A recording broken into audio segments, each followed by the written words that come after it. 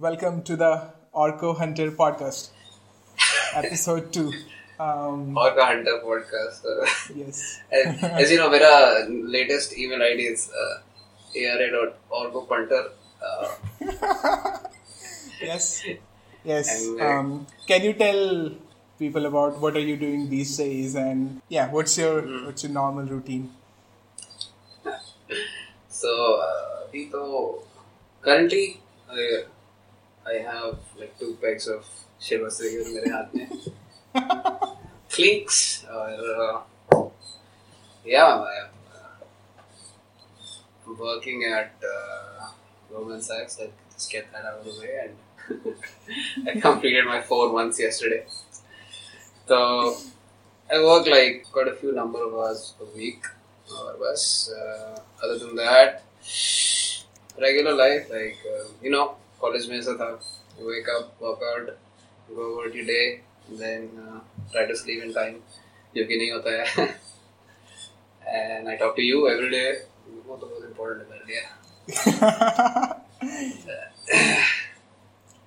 That's it, man. Like, I'm changing cities. I've been living in Ranchi 20 years, something say. Ever since my birth. Now moving to Delhi because many reasons. And the office So is in enjoying- Bangalore. And the office is in Bangalore. Yep. Enjoying my final days here. Any plans of going to Bangalore soon? Kyun bhai? People are leaving. Yeah. When did you start working? And I think you also you have never been to office so far. Yes, So how is it yes, going it's for a you? Remote onboarding to a It's new a job. unique experience. Let's start right after college. Kya hua hai? Maybe. Yeah. I When mean, did to you keep it graduate? short, So, 26th August 2019, convocation that I remember it, of course. And I had rejected my job, and I didn't have any job at the time, as you're aware. I don't know why, because that was a decision. I didn't want to do what I was offered, and I wanted to go wild because Yeah. my life had been secure and safe until that point. Like, uske baad bhi tha, because I have a very supportive family and come from a position of privilege, but still I wanted some change in entropy right after college, and so I rejected my job and I wanted to explore. Yeah, fast forward a few months, I got into coding and AI and ML. I tried to explore. उसी के उपलक्ष्य में हम winter school गए नेपाल में, and then I had a further 10-day vacation with my boys. Shout out to Varun and Pranay, and came back. Then January was a tumultuous month for my family in terms of bereavement and everything. Won't go there. And उसके बाद I joined Goldman Sachs.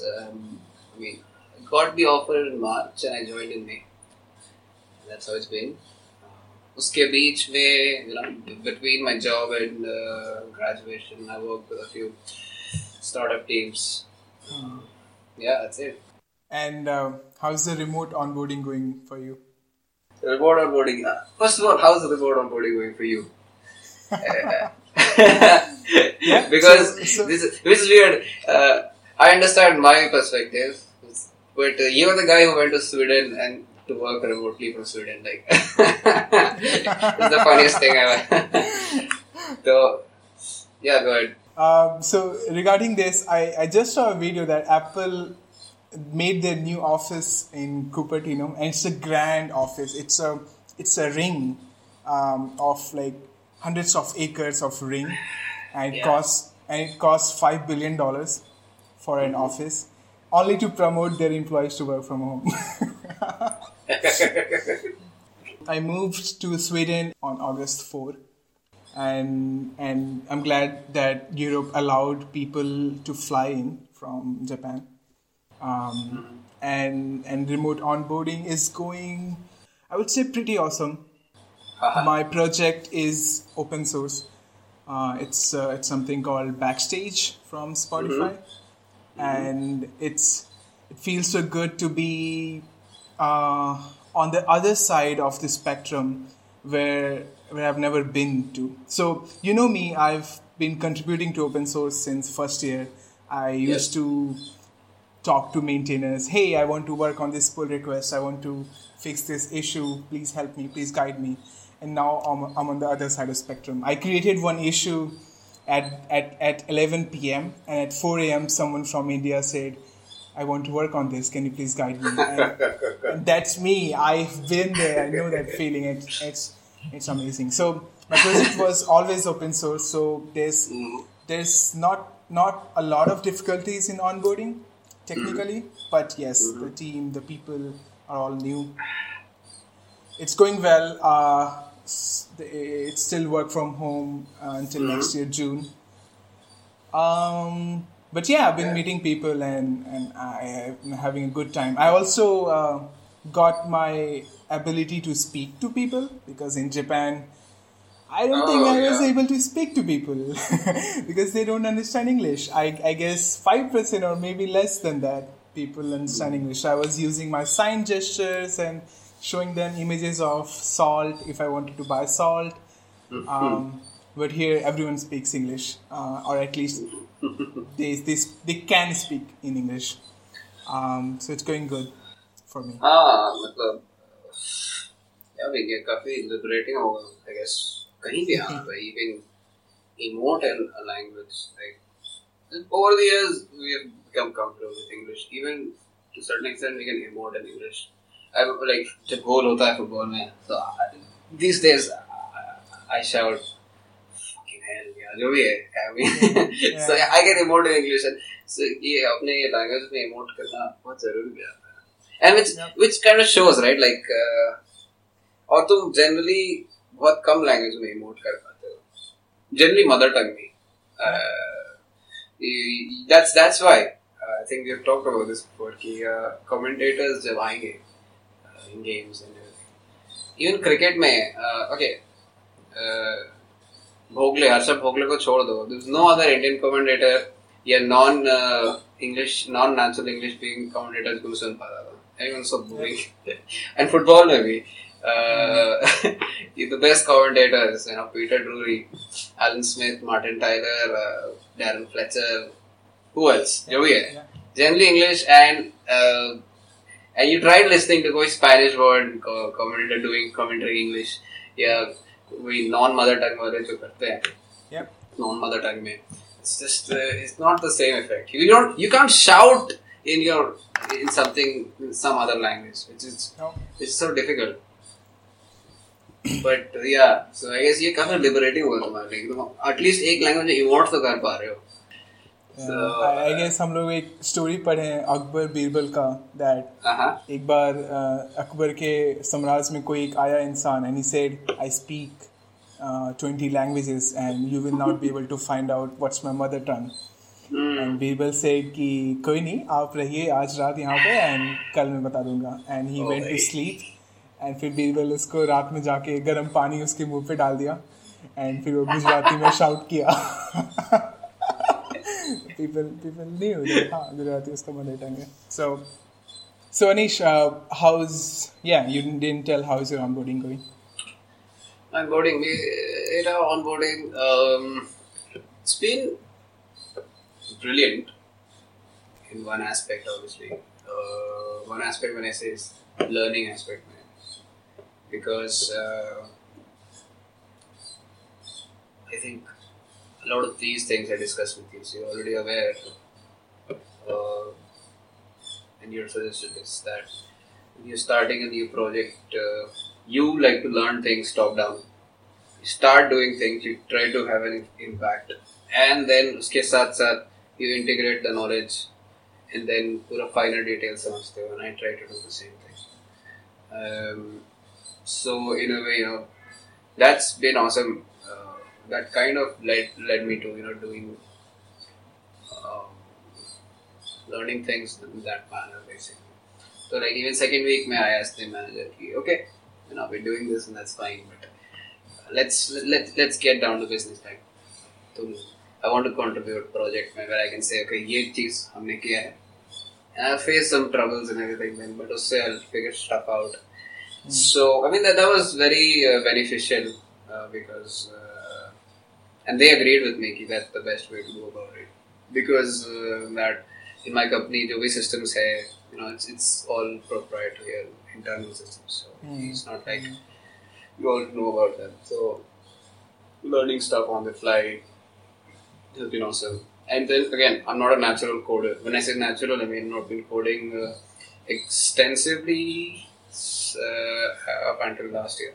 So, just वो aspect भी developer aspect भी धीरे धीरे trying to inculcate. So that was taking time. So yeah, I mean, if I would have tried bottom up approach, अब मुझे लगता है. So you tend to get lost because without an end point in sight, you start learning things and you never know. You might get bored or whatever. What do you mean by that? Bottom-up approach? Bottom-up approach, you learn the fundamentals of the language they use. And then you learn the fundamentals of the project that's going on. And then you learn, अच्छा ठीक है, इस language में binary search कैसे करते हैं, merge sort कैसे करते हैं, then you move it. And the top-down approach would be कि अच्छा हम लोग का अभी deadline में या फिर जो भी line of sight है इसमें क्या achieve करना है, okay, इस businesses को cover करना, okay, so I want to cover a small business, इसका impact कम होगा, but I'll go from there. So these are two different approaches, and so I tried doing the top-down approach. And काफी चीजों में वो मुझे लगता है helpful हो जाता है. Like even if you remember, we picked up on sorry to veer off. We will start talking about something as usually happens, but I started learning guitar February में, I think January में, and you had learned, and you had suggested कि okay, तुम basics fundamentals थोड़ा सीखोगे, but move on to the song. Justin Guitar जो अपने the real OG coach, internet coach, guitar coach है. He says कि you can start with the fundamentals, but तुम अगर 3 हफ्ते तक एक chord ही बजाते रहोगे, then you lose interest. It's better कि move on to a song. And so even though you don't know the entire music theory and the entire falana dimkana, you play a song and then थोड़ा interest और आएगा, थोड़ा और basics जानोगे. You play another song and although तुमको सारा strumming patterns नहीं आता, but एक दो strumming patterns के साथ तुम्हारी concept introduce हो जाएगा. And I'm getting into basics क्या होता है, but the point is कि you try to combine with कि हाँ मेरा impactful end क्या होगा किसी भी चीज को learn करने का, and then you learn थोड़ा finer details about stuff. So of course that's a new way that I've picked up. It worked out fine. So that aspect, I was in sync with my superiors in the company, and at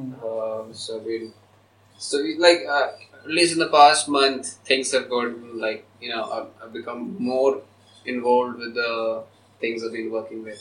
So I feel good about that, and I feel responsible now about stuff. Employee 101. But that was important, right? To have that degree of ownership or accountability from this distance. I've never met my team members, never seen them, never seen anyone, So, वो common purpose feel करवाना बहुत important है. Like किसी भी project में, not just like company and everything, but even football match तुम खेलते हो तो हर एक player को अपना best देने, मतलब तुमको जीतना है cup, that's fine, but if all your team members don't believe in that, तो you won't feel it, right? Purpose नहीं achieve होगा, तो ये चीज feel करवाना मेरे लिए maybe easier था because I started to get into the flow of things in that manner, impactful point of view. Yeah, Anish, I wanted to tell people about how did we meet, how do I know you, how do you know me. Okay. So, I remember it was, we came to KGP as bache, 17, 18 year olds. I had a group of friends, I guess 12 people whom I knew beforehand, before coming to KGP, and I knew them from Kota. So I had this friend circle, and that relieved me of the pressure to immediately start meeting people, because I didn't have to worry about it. So I had my roommates fixed and all, Yes, sir. and it was my first day Yes, sir. at a new, what do we call them, classes? Yeah, it was my first class. Little did I know that was one of few for the next 5 years. But yeah, I was enthusiastic about attending my first class, and I googled the location of the room, F116. Went there, parked my cycle, and then started walking towards F116. And then someone says, "Hey, I should take from here. yep." Okay. So, I remember the date. The date was 18th July 2014. It was Friday. Yep, Friday, we were coming in for our first class at IIT Kharagpur. Yeah. 8:30 a.m. class for PDS, Programming Data Structures, Vijay Das. And, उससे पहले तक I didn't used to bicycle much. Not much at all. Right? I never had to. So, and I'm trying to मैं लगाने की कोशिश कर रहा हूँ साइकिल को F116 के पास, and I cannot lock. So I see this guy जो कि बहुत swag में अपना lock लगा लिया है, अंदर जा रहा था, and he's like, I know how to lock all locks, bro. You know who I am. And I'm like, okay, मेरा भी lock लगा. So I asked him, right, I've never seen this lock before. Like, how would you say this? It's embarrassing, right? यार cycle का lock लगाने नहीं आता है, कहाँ से आया हो भाई? तो साउथ बॉम्बे हो क्या तुम? Anyway, so I'm like, yeah, I've never seen this lock before. It's the best thing. And so you just helped me, and then it was love at first sight. And the rest, as they say, is history. And that was our first. I think you were my first non-roommate friend. So, same for me. So you were the first acquaintance, I would say, in KGP, and then I found out that you were also a part of the literary society, which I also joined. So we were in the English team of literary society, and we spent a lot of time joining the meetings and conducting events. You were very active. You were much more active than me. And I saw you as someone who knew English so well, who was well mannered, who was fit, I would say, who was really smart, and I was always fascinated by you. You're speaking like my mother now. Oh, mera beta kitna अच्छा. Very good manners. Very great workout करता है. And I was from. I mean, I had UP Bihar origins, and I didn't know that you were from Ranchi. And I always knew that you were from somewhere where they speak English all the time, from Delhi or let's say Mumbai. No, there's one more place where people speak English all the time. It's called an ICSE school, bro. No. So, I think IITs में कहीं भी in companies में initial few days everyone tries to sound professional these days. Right? Everyone wants to speak in English, which is a decent idea considering people come from different backgrounds, South India, or I don't know, West say, Maharashtra. So people are comfortable in all languages, and tum sab pe Hindi impose karo is not right. Yeah. So in a way, English is okay. I don't know. Right? I agree with you. KGP is very diverse in terms of language. Yeah, but finally you go down to like, Hindi में कह सकते, like इसको भी आता है, हमको भी आता था, let's talk with Hindi. Yes. So I mean, this happened recently. Ever since I've joined, I speak to people on Zoom, and I speak in English with all my teammates all the time. I'm comfortable with English, that's not a problem. But the truth is, Hindi is my mother tongue, and I chill out in Hindi. That's it. English doesn't stress me out, but I chill out in Hindi. It's simple. And so finally, I heard my manager speak in Hindi with one of my seniors. I was very happy. I was like, oh. So that got out of the way. I don't have to broach that subject because someone has already done that for me. Yeah. So, अब हम भी कर सकते हैं हिंदी में बात. So it's very celebrate. So yeah, I think we should acknowledge कि कितना important है हिंदी बात करना. Yeah. And since you're talking about job, there's this question which comes to my mind that, of course, you're now working in Goldman Sachs, and I remember it was our 4th year that you said Goldman Sachs is something that I typically aim for when we used to talk about placements and jobs. Here I am working in a company not in India, a company whose product I love and a lot of my friends love. I'm working on open source, and I used to dream about getting paid to work on open source, So I still cannot believe what I'm doing right now. It feels too good to be true, to be really honest. I feel like I'm cheating with my employer because I'm working in open source, I'm not contributing anything proprietary or just helping Spotify grow. I'm also helping other companies grow. So my perception towards job has changed when I graduated college, and I guess it's the same for you as well. Can you talk about how do you see jobs right now, and how do you think people from inside college see jobs? Perception about jobs. I think this came after I quit, and I was like, पहले भी था understanding, but you internalize some ideas, right? So when I had quit, I was still doing something, but also noticed the fact that I had a comfortable life, right? Because I can have that. I don't need to work to support my people. Yeah. As simple as that, right? Yeah. So I don't have to work for money in that sense. I don't have to work get means and stuff. So why do I work? And then pandemic gave me a good answer, very good answer.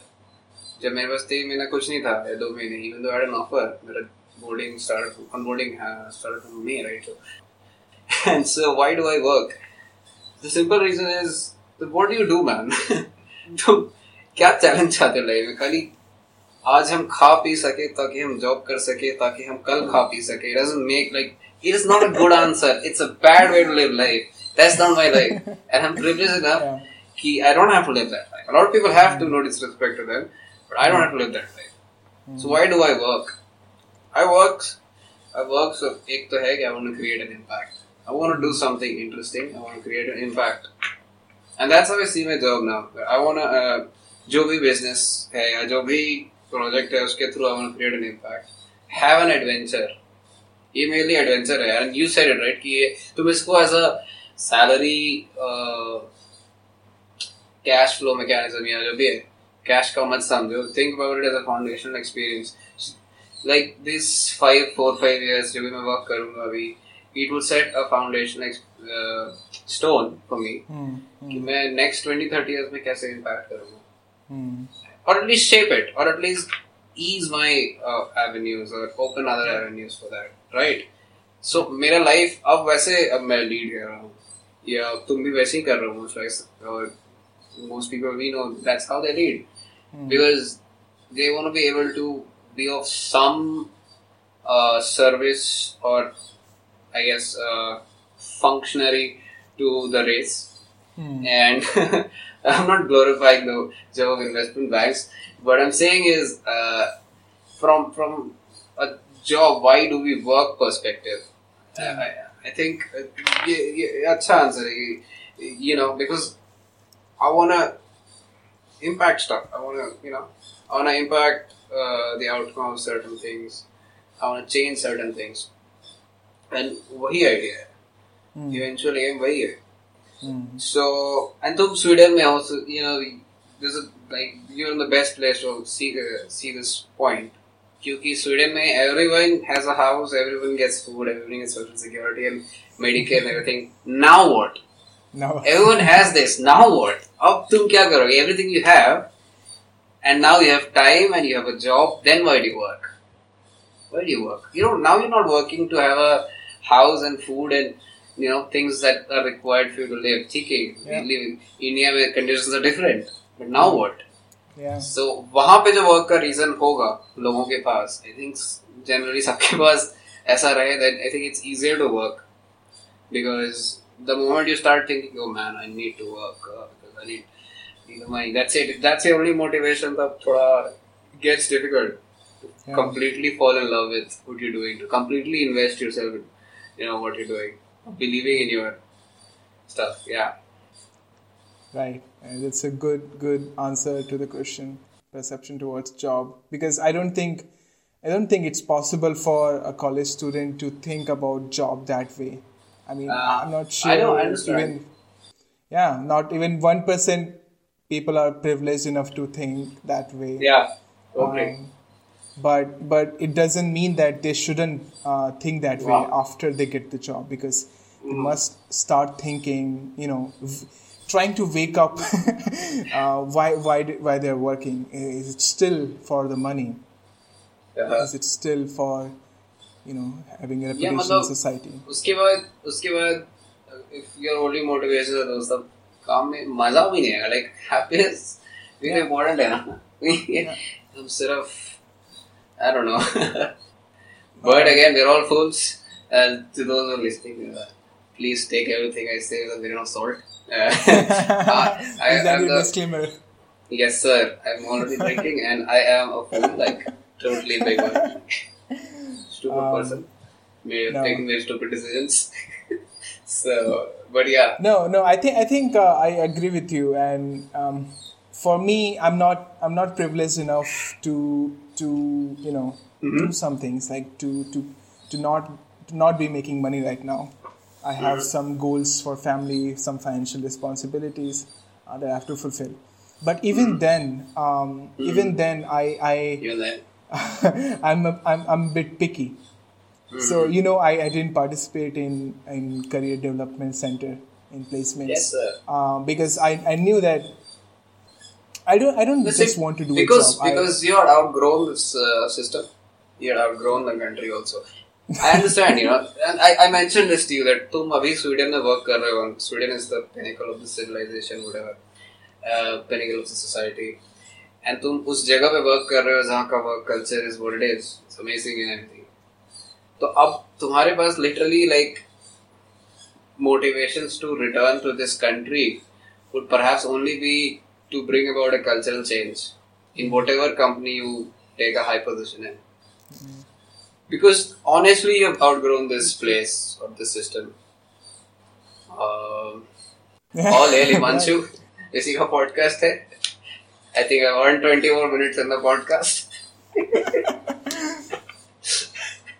Yeah, but when you said about laying the foundation, like these 4-5 years of foundation for the next 20-30 years of impact. Yes, sir. Now I mean this is so interesting, because people want to start making impact from their year one, and they're not skilled enough to do that, and they start feeling bad. They think,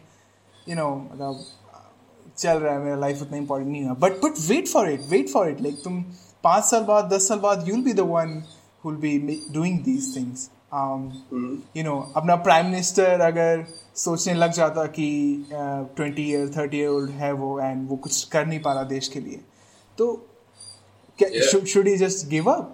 Should they just give up? Like same for Lincoln and all these people, but they didn't. So for me as well, अभी हम नहीं सोचते कि how much impact I'm doing for the world right now as of this moment, because अभी हमको बहुत कुछ सीखना है, and then I can think about okay, what's my jam and how can I make a good impact. Yeah.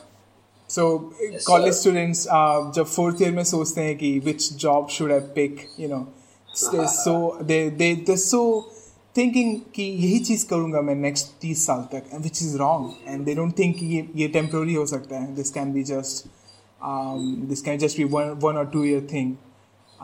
I think अगर वो सोचेंगे कि it can be a temporary thing, तो बहुत liberating होगा उनके लिए. It will be easier for them to make decisions.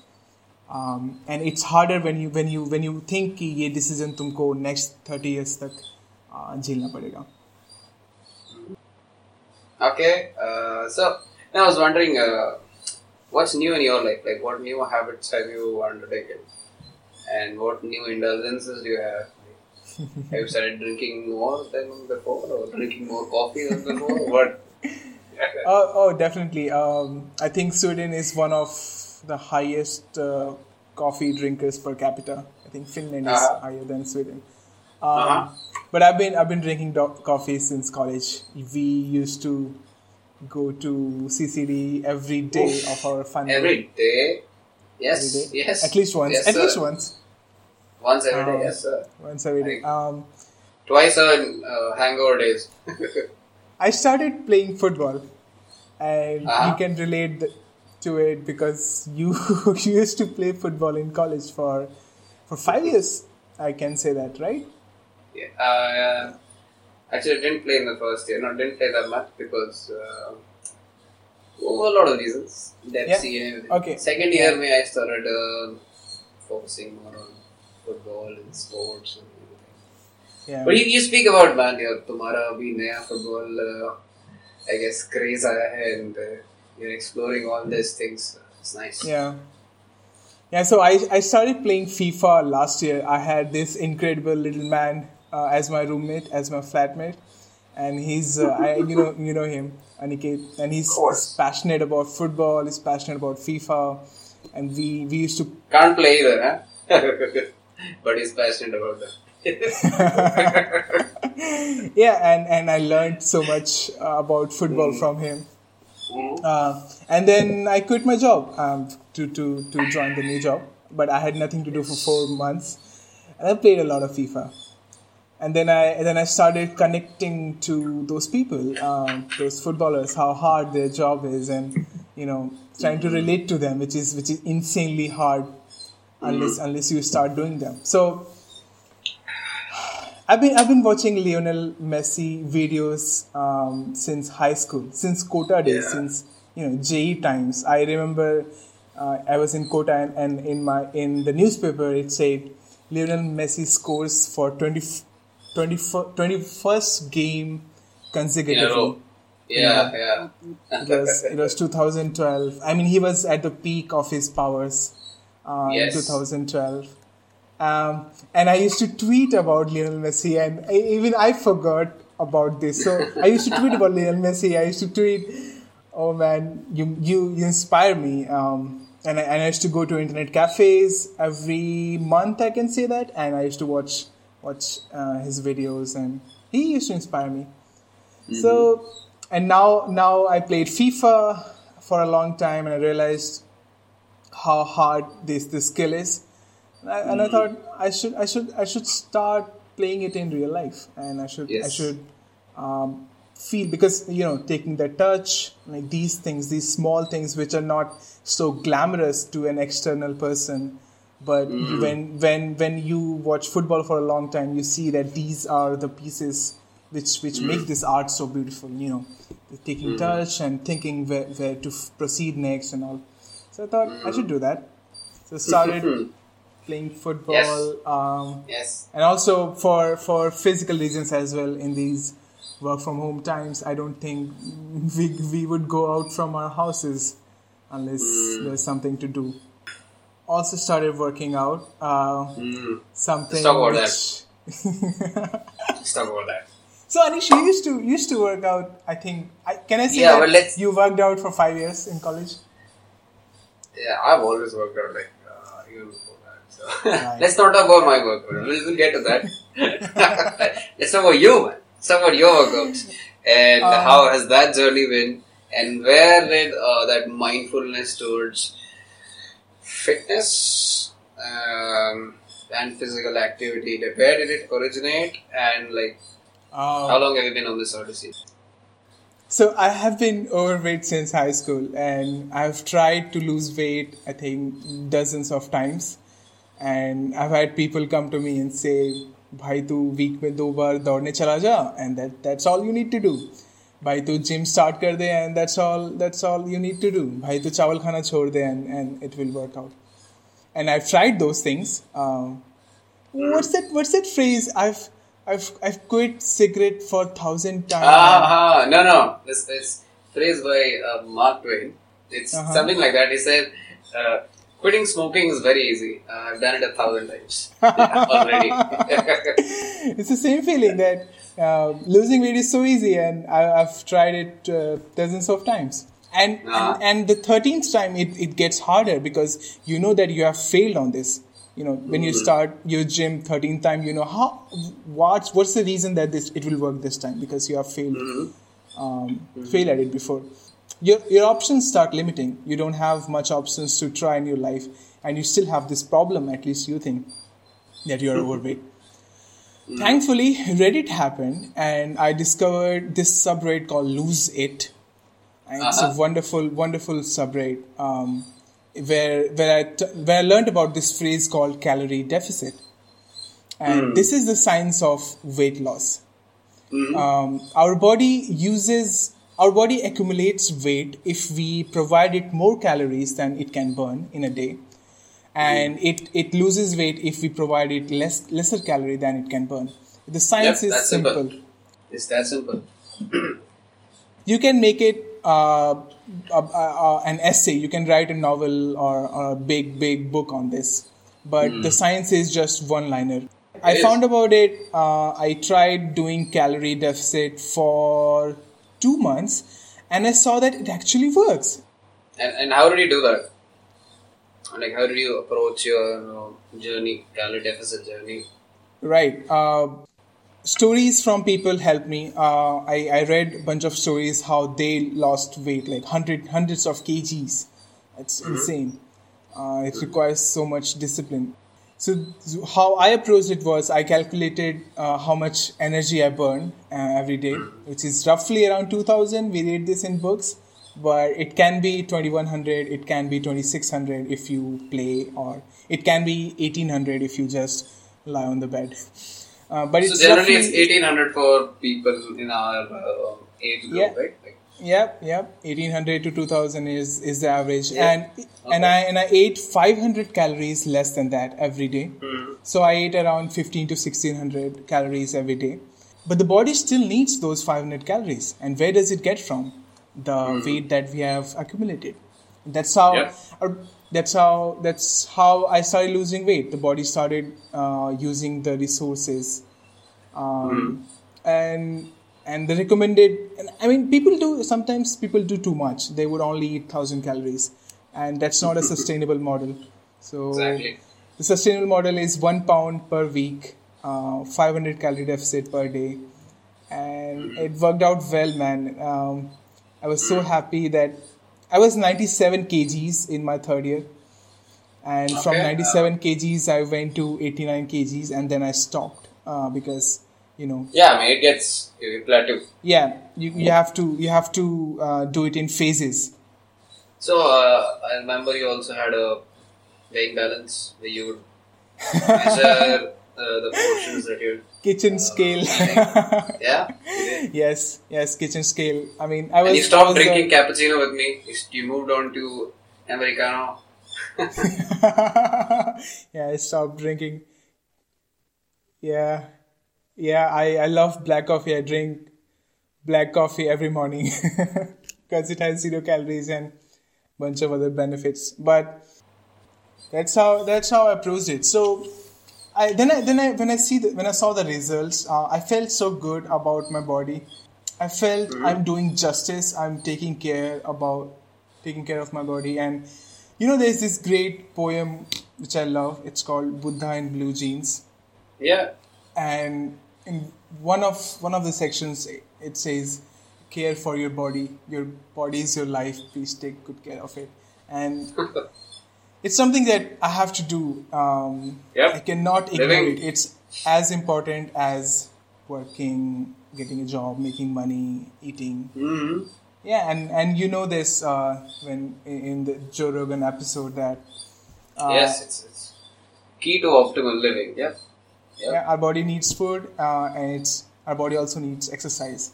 So that's how I started being mindful about exercises. But let's talk about you. How do you see workout, and how do you approach fitness?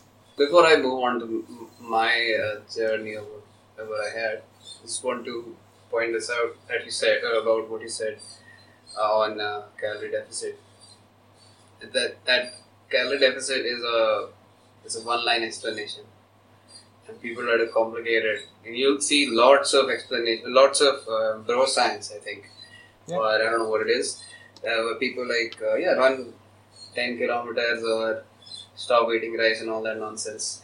Just for keeping this in mind, running about 10 kilometers, an average person will burn 650 or 700 calories. Yeah. Just 700 calories. Yes. And one slice of pizza has around 300 calories. Yes. So eating 2 slices will just chalk off Yep. or just counter that 10 kilometers that you run. So don't think that your running schedules and everything is help you in losing weight. The best route to losing weight, if that's the only aim that you have, is to be in calorie deficit. That's a good we should remember that it's not that complicated. Yeah, to lose weight. people come to me that this thing will not work out for you if you don't go to gym, if you don't work out. And I tell them if I work out, I mean, I know me, I cannot run 10 kilometers. That's like an insane amount. How much I can work out, I will maximum lose 300-400 calories. Yeah, I mean, running and working out has a different objective, has a different end product. Yeah, and like ek roti mein you get like 120 calories, so you can just eat 2 rotis less and not go to gym, and the results will be the same, and you'll probably save a lot of time going 1 hour gym if your goal is again if the only goal is to lose weight. If your goal is only to lose weight, but it's not a very optimal thing because eventually you would want to build some strength also. So yes. Okay, so my journey in the fitness has not exactly been a journey. I've, for some reason or the other, I've always been mindful about physical activity. So, in the later years, I started focusing more on strength training in gym. But if you would have met me in the first year, even then I used to do some sort of activity. So, first year May, on average days, I would go to the field and I would do these different fitness routine stuff, like shuttle runs. So shuttle run hota hai where at a distance of around 10 meters or 20 meters you place 2 shuttles or 2 cones or anything, and you run back and forth for in space intervals. In space repetitions. And it's a difficult procedure because it's a difficult practice. But I used to do things like this, even without the gym. And we had a great swimming pool in IDKGP, if you remember. So I used to go to swimming sessions on alternate days. So I was always been aware, or in a way, I was wanted to be physically active. And of course, second year I raised it up a level because I started doing long distance running and playing football and started strength training, which was a bit too much because we can get to that it counters your work in the gym, but still. And then since my third year, I've been going to the gym every day, or at least alternate days in a week, so 4 days a week at least. The point here is that my attitude towards physical activity or fitness, it finessed over a period of time, but I always had the attitude that I want to do something. And it felt right, it felt good, it felt nice when you swam I don't know, 30 laps in 30 minutes, or if you've ran this much, or if you've lifted weights, it feels good. That's what it is. Like it feels like certain degree of training. You know, it feels good when you wake up early and you breathe in that fresh air, 5 a.m. and look at the sunlight and everything. It's a different perspective. It feels good when even घर में तुम हो, and just because you've done all these back training, तो mummy के लिए cylinder उठा के इधर से उधर कर दो without any risk, because you're used to it. But I mean, even other than that, the idea is, I think Joe Rogan had put this very eloquently. He said that the idea is to live optimally. The idea is to, we all know that life में ups and downs होता है, happiness, sadness होता है, एक spectrum होता है, but we want to fall on the right side of the spectrum on most occasions. And the idea is to live optimally, and working out and being physically active is a key to it, is a path to it. You should do it. And having a good physique and everything, I mean, that has become has come into the limelight, or it's become an objective for people these days. But it was never the objective for me, to be honest. My objective was always because it felt good, for some reason or the other. Maybe childhood, like maybe that those values were put in me when I was a child, or I guess when I was 9 years old, Ramdev Baba became a household name. Yeah. And I a lot of people give a lot of flack to Ramdev Baba for a lot of reasons, but I'll tell you that this guy raised awareness, or made people mindful towards fitness in regular Indian households. Indian households where people are fraught with various troubles, financial troubles, filial troubles, all sorts of governmental troubles, light nahi aa raha hai, बच्चे बर्बाद हो गए and all that nonsense, but he made people aware. And I mean, उसके बाद से when I was 10 years old, like I was aware हाँ समोसा नहीं खाना है, पकौड़े नहीं खाना है. Young age where you are impressionable, these things just stick. So I think maybe it started there, but I became mindful of that, and luckily for me, it worked out fine. Yeah. When you said when you were young and you started getting this perception that samosa nahi khana and things like that, I think a lot of people will start disagreeing with you from here, because samosa khane se unko khushi milti hai. So why are you telling them कि तुमको तुम्हारी खुशी का तुमको अपना खुशी pursue नहीं करना चाहिए? And this has always been an interesting topic for me, is how people confuse their pleasure as their happiness, and how they sometimes switch between both two, and they will come and tell you कि you have no right to tell them कि they can't be happy. But you're not telling them to be not happy. You're just telling them that pleasure is something that you do. It's like drinking. It's like it's not as natural as you think. Happiness is as natural as you think. Happiness is coming from your soul.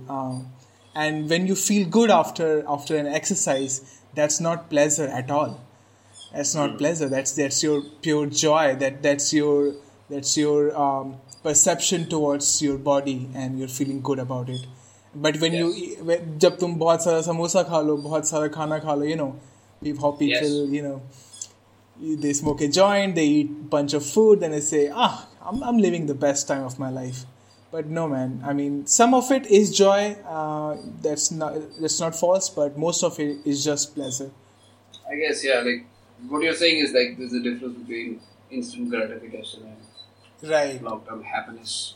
Right. So if in solitude, or if something bothers you all the time, if your weight bothers you all the time, then obviously your samosa eating habits, which kind of is aiding that bothersome feeling, is not a source of happiness for you. It's just you're gratifying yourself, whatever. But I mean, Again, you can choose your indulgences always, and maybe try to be moderate with it. I'm not going to say anything more assertive than that. You know me. But I mean, we were talking about the attitude towards fitness, and I think last year I read the book, right? It was a book by Seneca. I forgot what the name was. You remember? Meditations or? No, Meditations by Marcus Aurelius. Letters from a Stoic, yeah. So Seneca in this case, right? Guys, you can find out about Seneca, I think.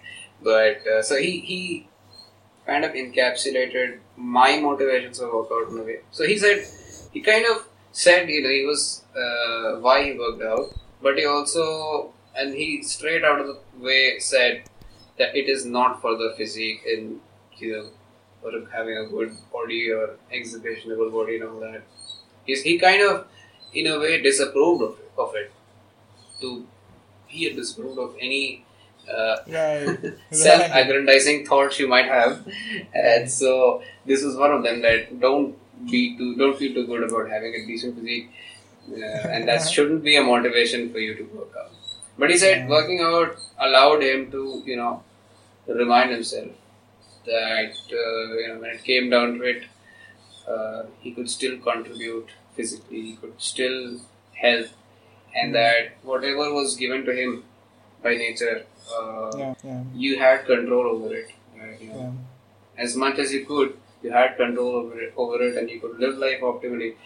Like I'm 23, 24, you're 24, 23, right? Like young people, and would it feel good if for some reason I'm not able to fit in a, I don't know, aeroplane seat, or if I'm not able to, I don't know, go on a bungee jumping escapade just because of health related risks? That would just suck, right? Because there's so many things to explore in life, and tumhara physical characteristics, if it starts impeding that, I mean, you're not able to have as much fun about stuff as much as you can. See, you at least from that point of view, you don't want that. You don't. You want your body to be an enabler, not a disabler in these situations. Oh boy! Oh my God! Look at the poet here. That's why you were the governor. Yeah, I mean, अगर हमको rock climbing जाना है कल, I mean, I'll have to be very physically able to do that. I mean, at least to a certain degree. And why wouldn't I want to go to do a rock climbing session or whatever? Because you want to explore as much as you can. And that kind of makes you happy. कि हाँ आज मेरे पास ये skill set नहीं है, but this exists. So let me find out. And I'll see. And that kind of makes you happy because the world's bigger than you think. That feeling that you get, and that feeling of awe, where you're like, shit, this has been here. This is so amazing. It feels so good to climb this climb this cliff or whatever, and it feels so good to hang on a branch like a chimp and stand on top of a tree. I will write that, by the way. It's very romantic. Anyway, but with the right people. So, I mean, you want to do that. And somehow, if physical activity aids in that, so, you should perhaps definitely do it. Yeah, I mean, that was a long conversation. About workout and fitness. Yeah. Yes. I wanted to talk about our final year in KGP. I wanted to talk about we had how to put it, pretty non-standard life in KGP. Yeah, yes. Totally. Yeah, very non-standard. I mean, like as much as I know me and you, we used to go out a lot, and people would at the end of our college, like people would say, you two are always found together on 2.2s. Like what's going on? Don't you have other friends? And we couldn't relate to that because what are you trying to say? What are you trying to say? Should I start hanging out with? People never said that to me. You had more contacts, I suppose. Yeah. I mean, should I start hanging out with other people just for the sake of, Variety. I didn't understand. Like, yeah, just for the sake of it comes to BFS versus GFS in friendships. But Yeah. I won't. Yeah. Yep. I finally Talk wrote a about blog BFS post. versus DFS. Why don't you talk about that? Yeah. Breadth first search Yeah. and depth first search. So, and I always told myself that graduation will be a lot similar to death. And that's how I felt. Okay. Yeah, that's how I felt. And KGP, like those 5 years of KGP, is like a smaller version of life for me. Yep. Starting from birth, you get into a college and you start being born. First is your teenage years. You are vulnerable. You can go either direction, depends on the people you meet. And graduation will be it will be like that. You will never have this experience. You will never have friends around you available all the time. Yep.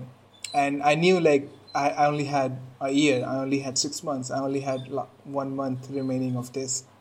Yes. So I was always conscious about it since the beginning of our final year. I just want to point that out.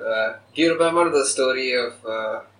So for those who don't know, I was enrolled in a 4-year degree course first, and Yes. why don't you tell? I also talked about 4-year versus 5-year with Nishant. So yes, Yeah, no, you were but the guy. I converted to 5th. But do you remember at one occasion where? Yeah. So yeah, I was. You were going to graduate in my 4th year, and we Yeah. used to, from our 3rd year we used to live like nearby. We were kind of neighbors in the same wing of our hostel.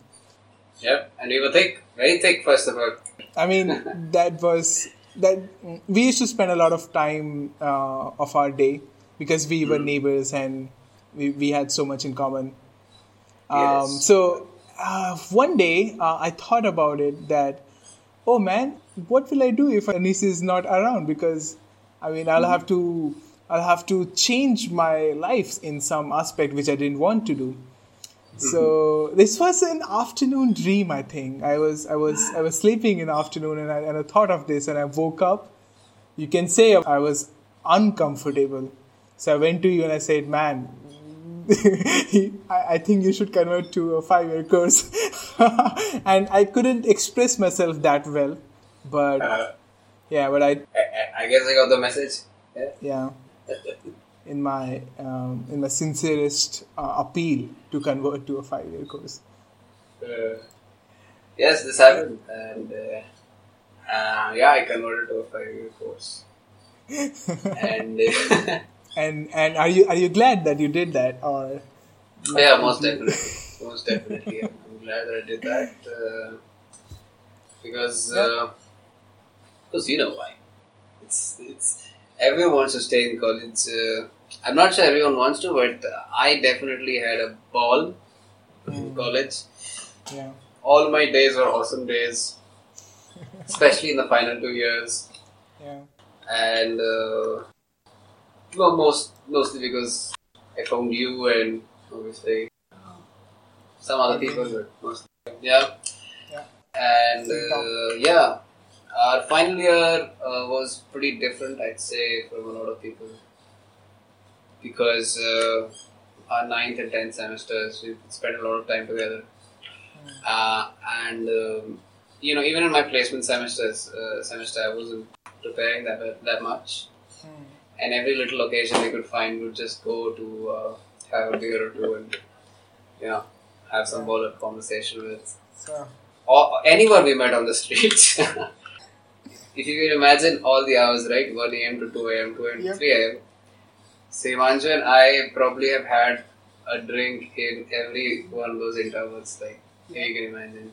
Like, I remember in our 3rd year, we went for a beer at 10 a.m. and there was there's no explanation for that. And Yeah. so even my final year, very different experience. Yeah. So Anish, Yes. before we did this, before I started a podcast, you coined this term for me, and it's called emotional leverage. Okay. And let me give you my basic overview that what I understand. So that everyone who listens gets the idea of what you understand about it. Right? Yeah, Okay. yeah. So emotional leverage is sometimes you when you're close with someone, either in a friendship or in a typical relationship, you give them emotional leverage, and they can use it and they can choose not to use it. So sometimes they use it um, in few senses. For example, let's say I call you today and you don't pick up. Let's say you're busy and all. And next day I call you and we start talking and I'll tell you, अबे कल call क्यों नहीं उठाया? Why didn't you pick up yesterday? And you will say, I was busy, or you might want to tell me, you might not want to tell me, but I'll keep pushing.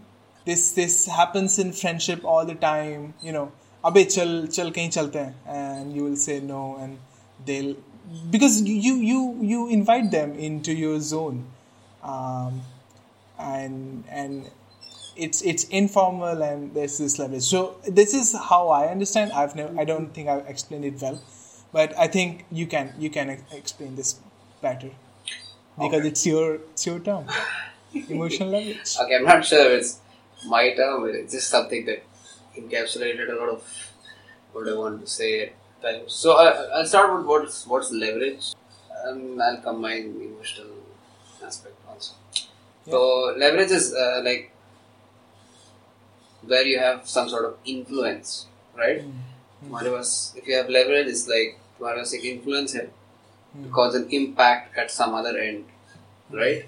It's like there's an invisible lever between you and the point that is, or the end point that is taking that load. So it can be something like,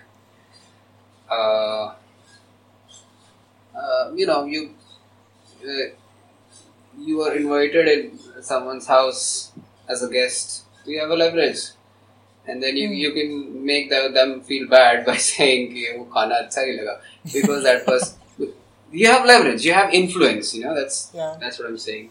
So leverage is because there's an invisible lever between you and the person or the end point that is taking up the load. Emotional leverage is where you have an emotional influence over someone, right? Right? I can make you happy or sad if I have that influence over you to make you happy or sad by saying something or doing something, and I know that you'll be impacted by it. That means I have emotional leverage over you. Now, some emotional leverage we don't have a choice over. So we as a person, you give emotional leverage to your parents, but it's not like you're giving them. You are, they're your parents. So you give them. Obviously, it's there, like it's automatic. Okay, otherwise you'll be a psychopath. But if it's your sibling, you give emotional leverage to them because they're your siblings. Generally, family you do give, but other than family, who do you give emotional leverage to? That's very important, in my opinion. So, like, that's where you decide. That's where things happen by your volition, by your will. You decide whether or not to give emotional leverage to Himanshu or other A person or B person, right? Now, I brought that point up when I was talking to you about relationships in general between two people. It can be a friendly relationship or it can be a romantic relationship. I don't want to make a distinction between those two because I've started believing that all relationships are interpersonal relationships. Let's not sully the name with having different diversions. Right? I was talking about when it comes to friends like you and I or other friends that we have, हम लोग उनको emotional leverage देते हैं. That simply means कि अगर वो दुखी हैं और अगर उनको अच्छा नहीं लग रहा है कुछ, then it will impact me, right? अगर suddenly Himanshu you're depressed or you are crying or you are not in a good way, I'll feel bad. Yeah. Because I've given you emotional leverage. Yeah. And all, and yeah, I mean, I'll just feel bad because what you do in life somehow does impact me. Your happiness is also important in a way to me. But I haven't given that to every Tom, Dick and Harry. Right? So, emotional leverage that we give. I give it to you because I know in my subconsciously or consciously, I know in my heart that I've given you my emotional leverage because I know you'll not be indiscriminate in its usage. तुम इसे random stuff करने के लिए या अपना बात मनवाने के लिए तुम emotional leverage को नहीं use करोगे. तुम ये मेरे को नहीं feel करने दोगे कि okay, I am badly affected just because you didn't I don't know, you didn't choose to call me yesterday. Yeah, I'll feel badly affected if you know, whatever things we communicate over, where I have to make a choice to act in a certain way or talk in a certain way. So, you know, like you won't do that. You will not be indiscriminate in your usage. Where will you most likely use emotional leverage? Where you'll be like, let's say, I know कि तुम extreme situations में ही use करोगे. And it's the same with my family, right? मेरे family members भी, they won't consciously do things to make me feel कि they're not happy with what I'm doing in life.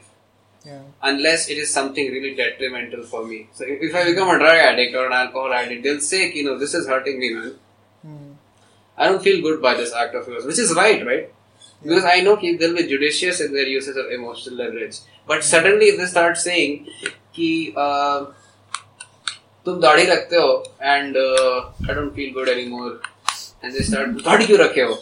Yeah, you know, if they're like you wear I don't know, shorts, yes, and I feel bad. I feel bad about it. I don't feel good. I'm hurt by it. Any example that you can find, right? तुम non-veg खाते हो and I don't feel good about it. And this could happen to some gen guys. Non-veg खाते हो, you're not my son anymore. If they start doing this, then you're like, this is not right. That's not judicious use of emotional leverage. So I give you emotional leverage, Himanshu, because I know you'll be discriminate and judicious in the use of emotional leverage. And like, this is a very, I'm not sure, not a very solid concept that I have, but I know कि we give out these things. This is like, these are, it's going to be used in extreme situations where I need support or help in life. Right? Let's say I'm choosing a life partner. There you probably would say eventually कि, you know, and if you really want to communicate, you don't think some person is not right or wrong, you'll say something like this. So, but you won't use that influence in very, you know, trivial situations. But that distinction is clear when we are friends. But in regular life, we have seen and maybe experienced, I don't know, no, that a lot of people give emotional leverage to not just friends but also their romantic partners, and there the discriminate and indiscriminate usage becomes, well, blurry. That line gets muddled more often than not. So why don't you pick up the phone? That hurt me. That's you get my point. Yeah. And so I mean, eventually I think it becomes, I mean, forming interpersonal relationships is like, I mean, that's what I feel is a practice of being smart and mindful with who you give your emotional leverage to, and being observant of whether or not that leverage that you've given is being used judiciously. Yeah, exactly. I mean, thanks to you that you you told me about this, and now I'm conscious, and now I see how this leverage is causing issues in two people's relationship. All the time. It happens, And they're not conscious about this leverage and how much they're using it. Turns out they're using it way more often than they should be. And that's not good. Yeah, so Yeah. it's great that we are aware of it and we are sharing to people. Yeah, Yeah, I mean, it's very subjective, I suppose. But this is something I've learned. But when you see someone using that emotional leverage indiscriminately and at their will, you should try to stay away from those people, or try to make them aware that it's not right. yeah, And it's a very good way of keeping a track of your relationship. Like, this generally happens in romantic relationships. I think that could be said, and it's a healthy way, I think, to know that this is a red flag. That once this stuff starts happening too often, why didn't you name your dog after me? And I'm feeling bad about it, man. Why didn't you wear the same sweater that we snuggled in for the entire winter? I feel bad about it. Man, take it easy. So, in college, we had a pretty nice group. We had a Yes. group of in our hostel, I guess 10 people, and Yep. we used to spend a lot of time together. I mean, we had a hookah session every afternoon. Every evening, yeah. And then After classes, everyone would sit together on bean bags and just chill. and it was almost every day. Yeah. And we even at the end of our college life, we were still doing it. In fact, we were doing it even more. We never got bored of it. We never thought. Yep.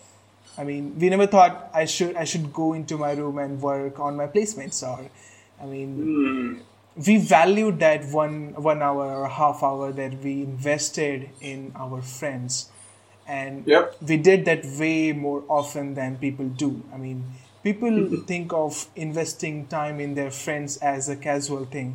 We thought Yeah. as a pretty serious job. We Yeah, thought this is what it is. college is supposed to be. I don't know about that, but yeah. I mean, we thought it's a part of the experience in college. It's Yeah. not that we are here to graduate and get a good job, but building these relationships is just as important as graduating and getting a job. Yeah, I mean, listen, you and I were very lucky to find good people, finding each other, and it has come very easy to us that we found good people and we invested in them subconsciously or unconsciously. But once we became mindful, and this probably became more apparent when we saw other people who were not as lucky as us, who would find toxic people around them Right. and just be friends but still not be buddies, or still not be thick. It would be very something I could never relate to, and I kind of feared. And I talked to a few people who had graduated. So हम लोग 5th year में थे, and there were people who had graduated in their 4th year. And I would talk to them that are you in touch? And they would be like, no, we've grown apart and all that nonsense. And you'd think, I don't want to. I don't want to picture a world where I'm not close to my. This is the family I chose. It's not something I was born with. And I don't want to live in a world or think about a world where I'm not even in contact with the family that I chose. Even in this day and age where I have all the tech and all that nonsense. So it was more important, it became more apparent, conspicuous, that I want to invest in the people I know already. And it's not very simple. It's not as straightforward as showering next to each other in different cubicles. It's not that easy once you leave college. So anyone who's going to leave college, you must remember that investing in people when it's not easy, when it's not convenient, when it's not expedient. I mean, that's a skill that you develop. I think to look out for each other. So I think recently this happened. A junior of ours, हम लोग एक junior Yeah. She bagged an internship, and so she asked me, so I helped her in some way, and she asked me what next, and I said, great, congratulations, and now support your friends and batchmates. And I'm pretty sure everyone said the same thing, but like there's a different approach towards supporting your friends and keeping an eye out on your friends. Once you become mindful of investing in interpersonal relationships, because then your attitude is not कि चल match चलते हैं and आज beer P लेते हैं, that's it. Your attitude is also कि क्या कर रहे हो तुम internship में, क्या कर रहे हो तुम अभी. You keep asking, then you start, even if it feels कि I mean, you want to make sure that they're okay. And sometimes I've been through this period, so I know where I used to be a slacker, I know, third year, whatever, and I had people who used to ask me कि हाँ भाई क्या चल रहा है, क्या किया तुमने, try to push time कि हाँ करते रहो.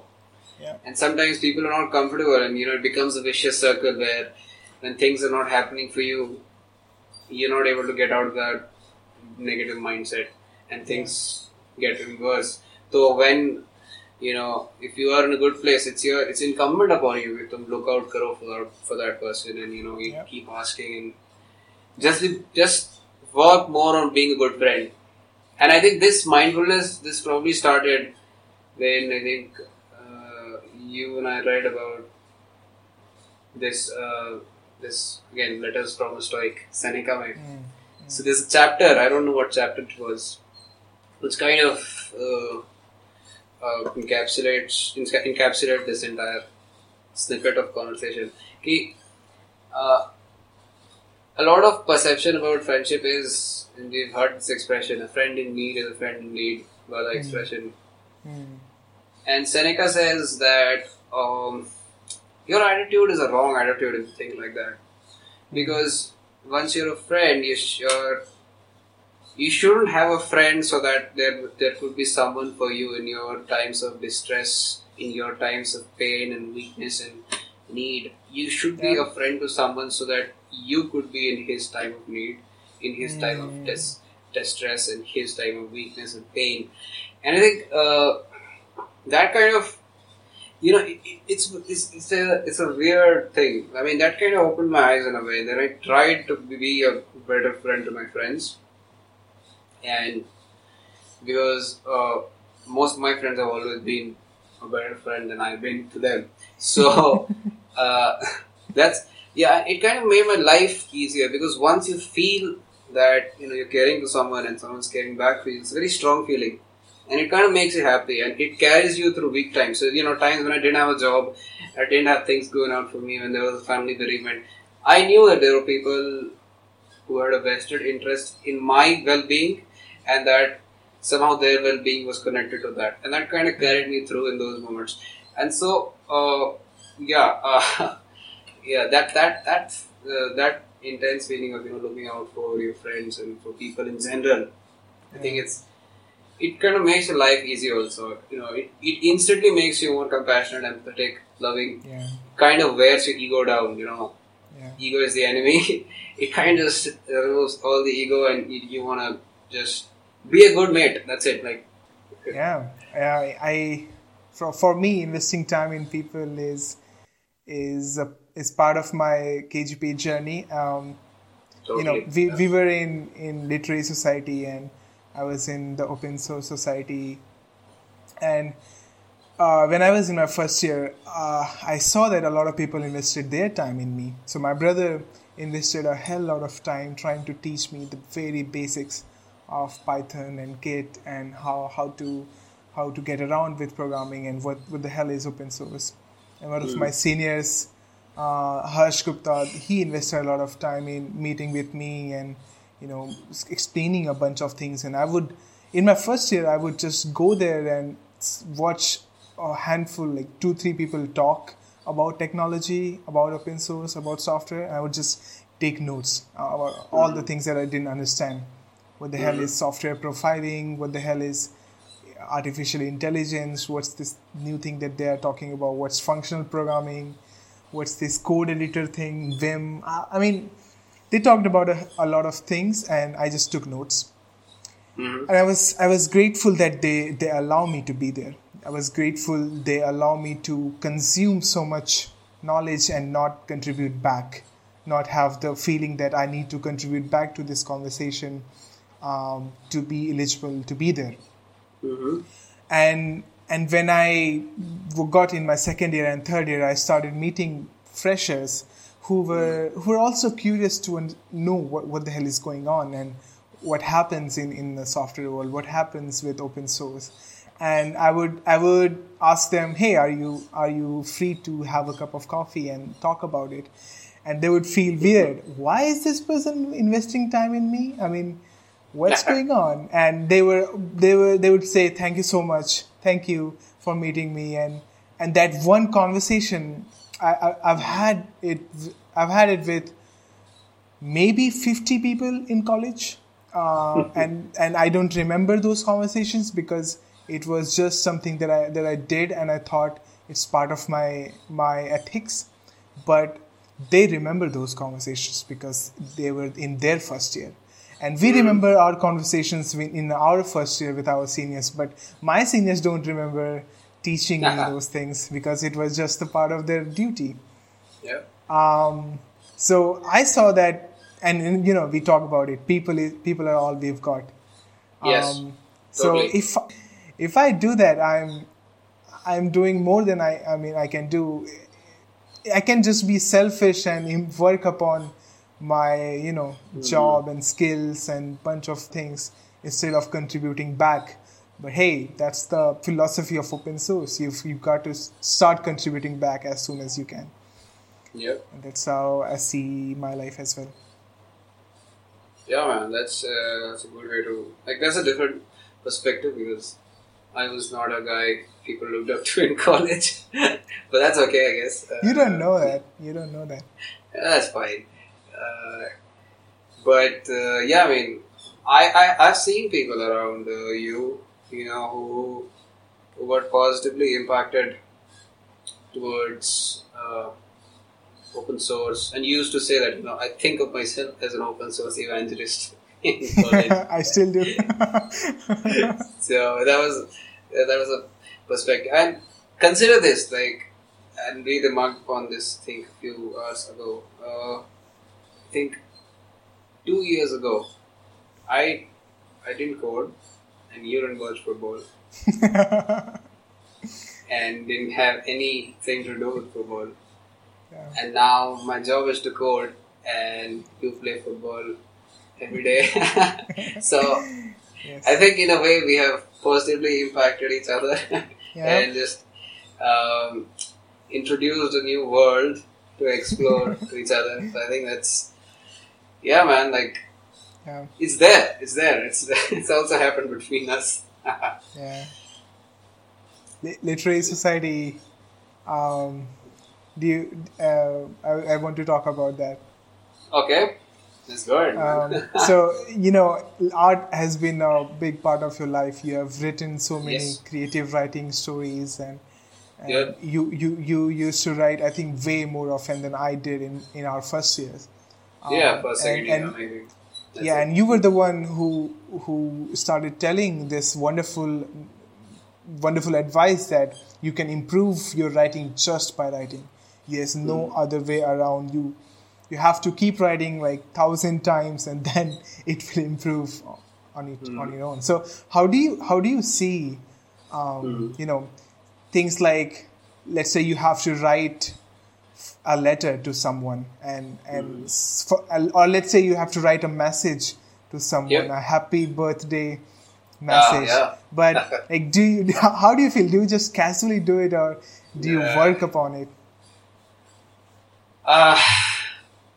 ये तो I think maybe could be a more subjective हम लोग maybe approach है because we've been in the literary society तो वो आ गया होगा उससे. I'm not sure, but even when I'm sending a video recording or a happy birthday message या कुछ भी piece लिखना हो, let's say if I'm talking to you over email, तो ये बहुत इम्पोर्टेंट हो जाता है मेरे लिए.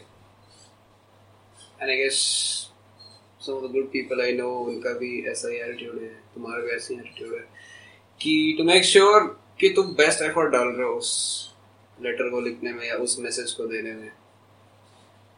Maybe it's I don't know, let's not, like, again, we are all stupid people, both of us. I'm more stupid than him, and I don't know what I'm saying most of the times. So everything, please take it with a grain of salt. But yeah, so it is important कि हम जो भी happy birthday बोल रहे हैं, तो it's not just कि you know what people do, but then it's just happy birthday to you. Yeah. Have a nice this. I mean, it's okay. You can say that if it's heartfelt, and that's fine. But I need to be creative there. I need to put a bit more effort into sending out the message. And it's not just there. Like, I remember this happened when I've been talking about the family bereavement thing. So when that happened, my mother was supposed to read something, and she asked me to write that down. And even when I was sad, I had to put effort into thinking, getting into the mindset of my grieving mom to write what she wanted to read. And even when I was sad, I had to do that. And I don't know if it is important, because a lot of people say, we should appreciate the effort. And maybe that's true. But for me, the way I've experienced a lot of stuff is this, that communication becomes very important, A lot gets lost in translation. And if we don't communicate properly at times, it becomes troublesome between people, between groups. And it's very important that we articulate our feelings well enough. Because I think Huxley said, right? Everyone has to live with oneself. No matter how well you try to tell things to other people, you're the one who's living it, and you're the one who's experiencing your life. And it is going to be incredibly hard for the other person to understand the same thing. So you might as well put more effort into communicating. I was thinking about Huxley at the same moment, and you said Huxley. Do you know how many times this has happened with us? Yes. So for people who don't know, Anish and I have this power to communicate, telepathic communication, that we think of same things at the same time, and a lot of things. And it's we find out that it's very hard for us to be thinking about the same thing. It has happened, I think, 10 times now, and I think we have the telepathic thing. So not to divert away, but yes, Huxley said in Dose of Perception that you have your perception, and no one else has this perception of world, not a single person. So even like your life partner, you think you both are so close, you have totally different perceptions. Yep. So I mean, I started living like this. I understood that I will never be able to convey my perception to someone else 100%. It's a limitation of the world, and you can be sad with this knowledge. You can just be sad that your life partner will never be able to see the world like you do. But I'm actually more happier, because I know there's a limitation, and language is a tool that we have got. So let me try to use it in the best way I know. So I can go and tell my dad, "Hey Dad, I love you, and thank you for thank you for raising me." And I want to thank him, but there's a million ways I can do that. And let me try to explore it. Let me try to find some good gestures. Let me try to find, can I write a letter to my dad? And I did that, and I think it was a good choice instead of just texting him. So I explore all these different possibilities of expressing myself, articulating my thoughts, because I know it's a limitation that I'll never be able to convey 100% of my perception. Yeah, man, that's a good way to put it.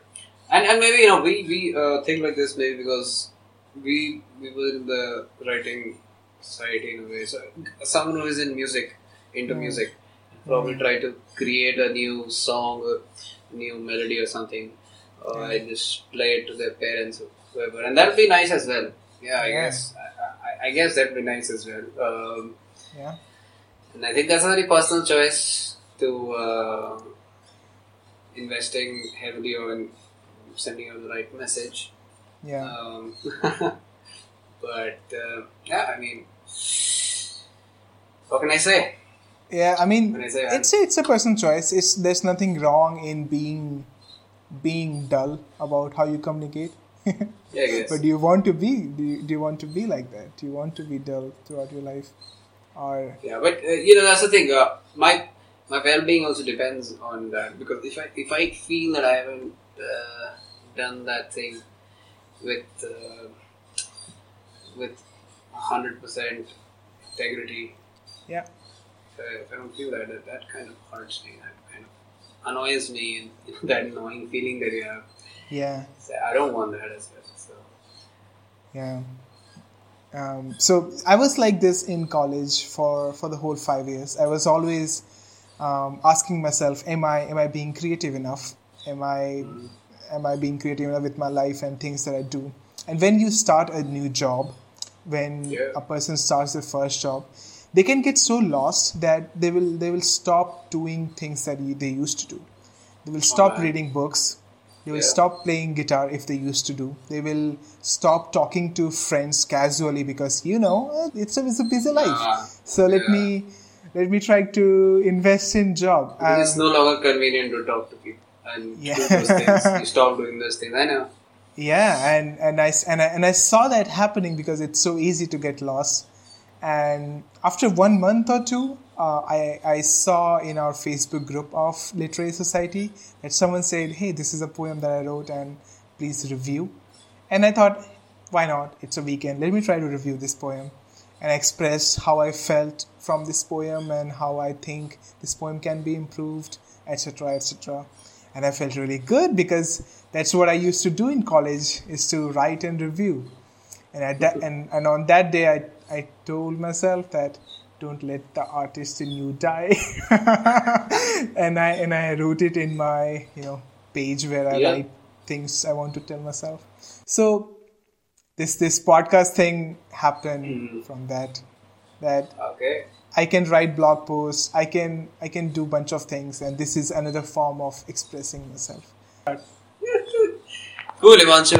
So ये सब philosophy तो बहुत हो गया.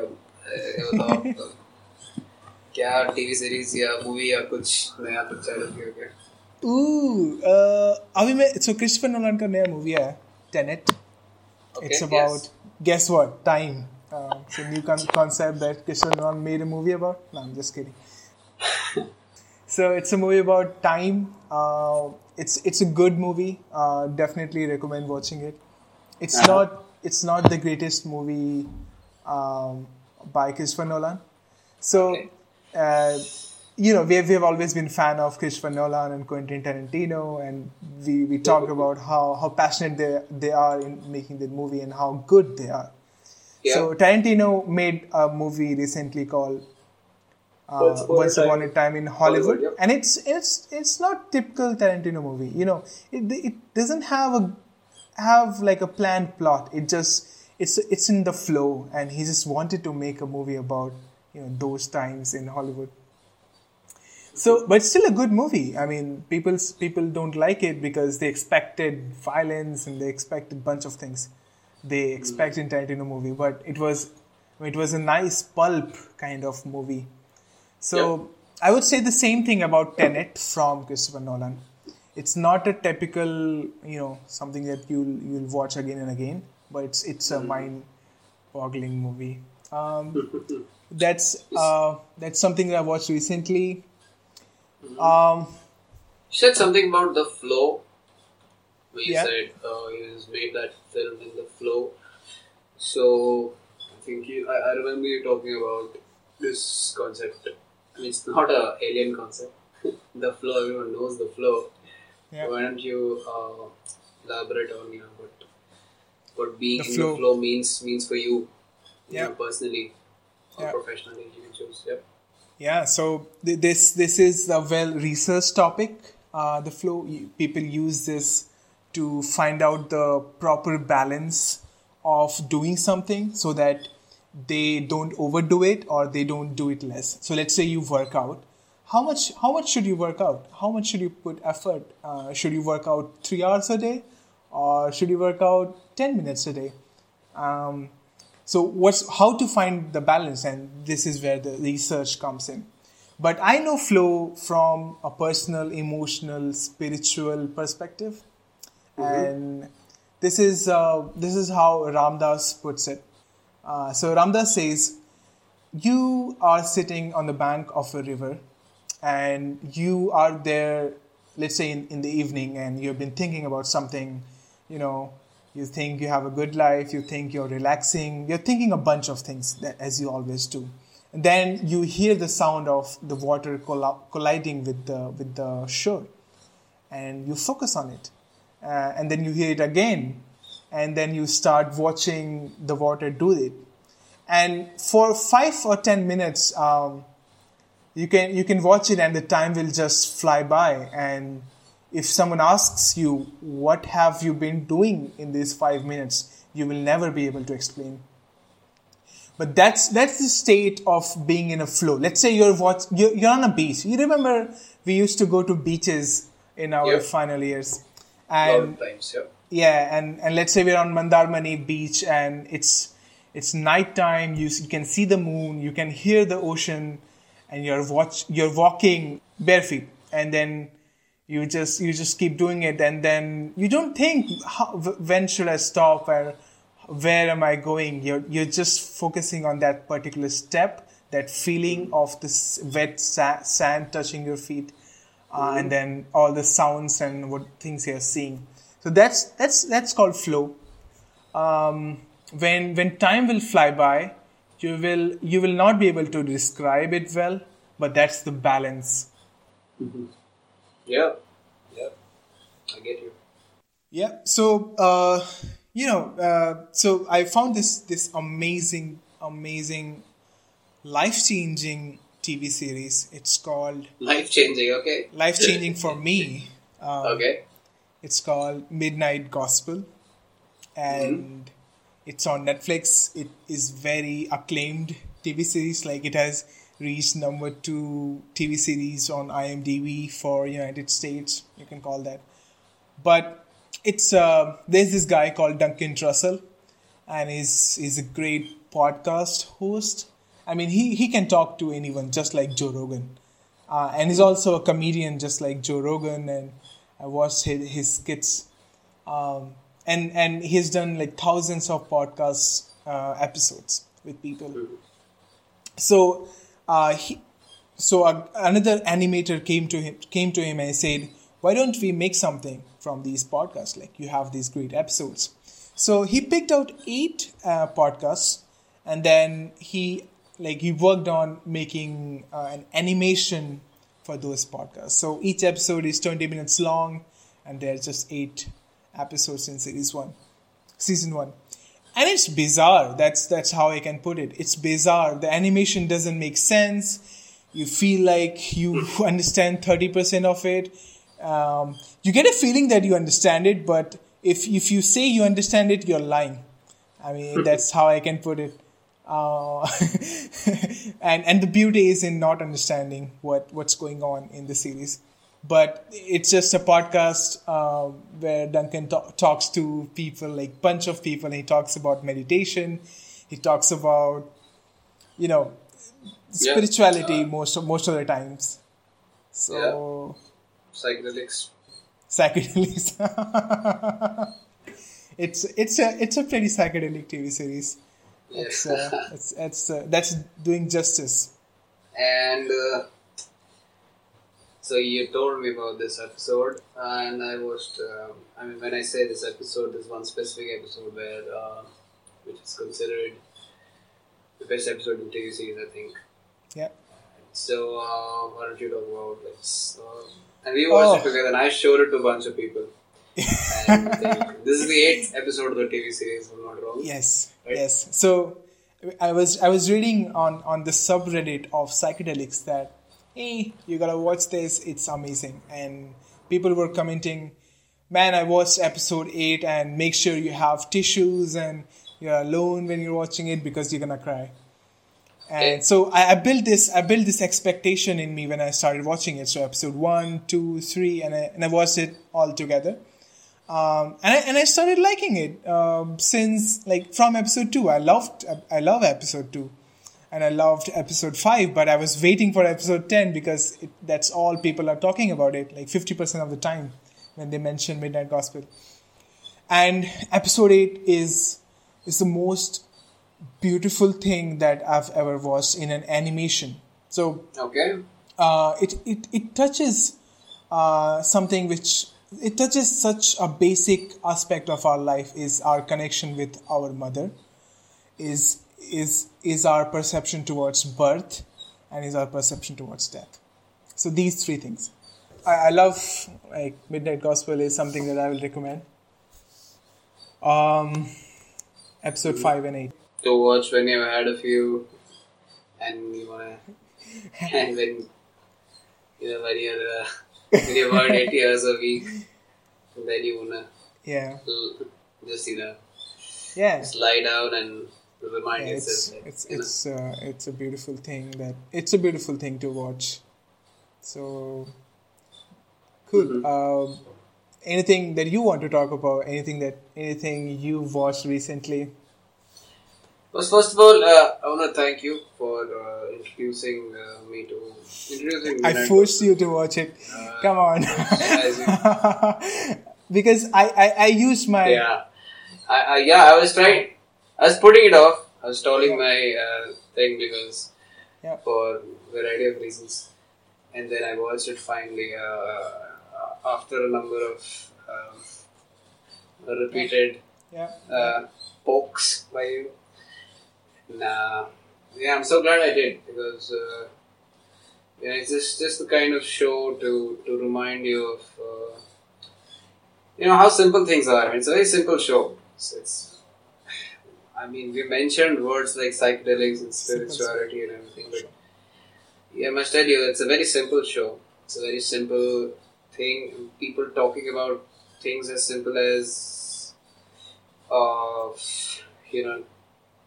life and all mundane things. There's nothing too special about it. It doesn't go all dull. He'll give you the impression that he's as close to everything as you are, and then he'll try to figure stuff out about the variety of topics that he has. And I think that's where you feel after a heavy week you'll enjoy that show, because it's just such a simple show. You won't have to invest, at least on the surface, you won't have to invest as much. But once you do listen to it the first time, definitely you'll go and rewatch it so that you enjoy it more. It's just one of those shows. As Nolan said that people watch Interstellar the first time, they're going to be like, it's fun, but they'll watch it a second time and they'll gain something else out of it. It's a deeper understanding of stuff. And Midnight Gospel was kind of like that. It's a show where it's just timeless in a way. You just keep watching it again and again, an evergreen. It's also one of a kind. I've never watched something like Midnight Gospel, because all these conversations are real conversations. They are not scripted. They're not scripted, and when it's a conversation, people are not. People aren't reading dialogues. People are speaking out their mind. So, if you're reading out dialogues, things can be unrelatable at times. So let's say we watch a movie and the writer has written good dialogues, but that might not be how you talk in real life. It might be something that happens in a movie. But anything that's being said in Midnight Gospel was not supposed to be in a TV series. It's just a podcast. Yeah, there's a reason. There's a reason that podcast was made into a TV series. All podcasts are not promoted to a TV series, and it's not a talk show. It's not something like what's the name of the show? Late night television show. No, it's not. Yeah, yeah. Yep. It's a TV series, but Yeah. it used to be a podcast. So yeah, I mean it's nice. The show that I recently watched, was Indian matchmaking. What's it about? I think you know what it's about. The name suggests. I watched the trailers. Indian matchmaking. Yeah. Right. So it's.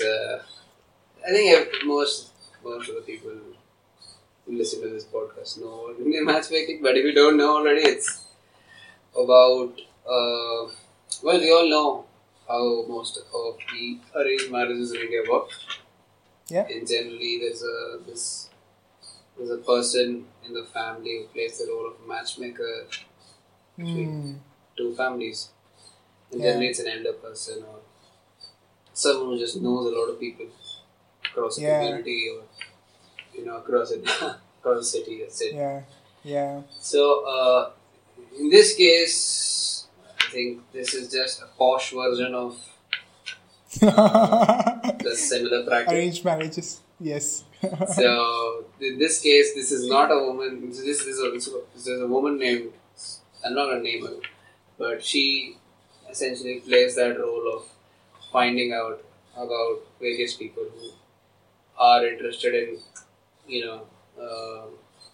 having the same sort of arranged marriage. It's been going on for some time. However, they're not comfortable with, for a variety of reasons, they're not comfortable with meeting people as we generally do, through social circles or whatever. And so she's a facilitator of arranged marriages in posh families. That's it. Someone put it. And man, what can I say? It's everything you'd expect, because if you go through an Indian matrimonial page, you know what to expect, and it's everything that you expect. But I totally enjoy that show because for many more reasons than many, but I'll tell you why I enjoy it.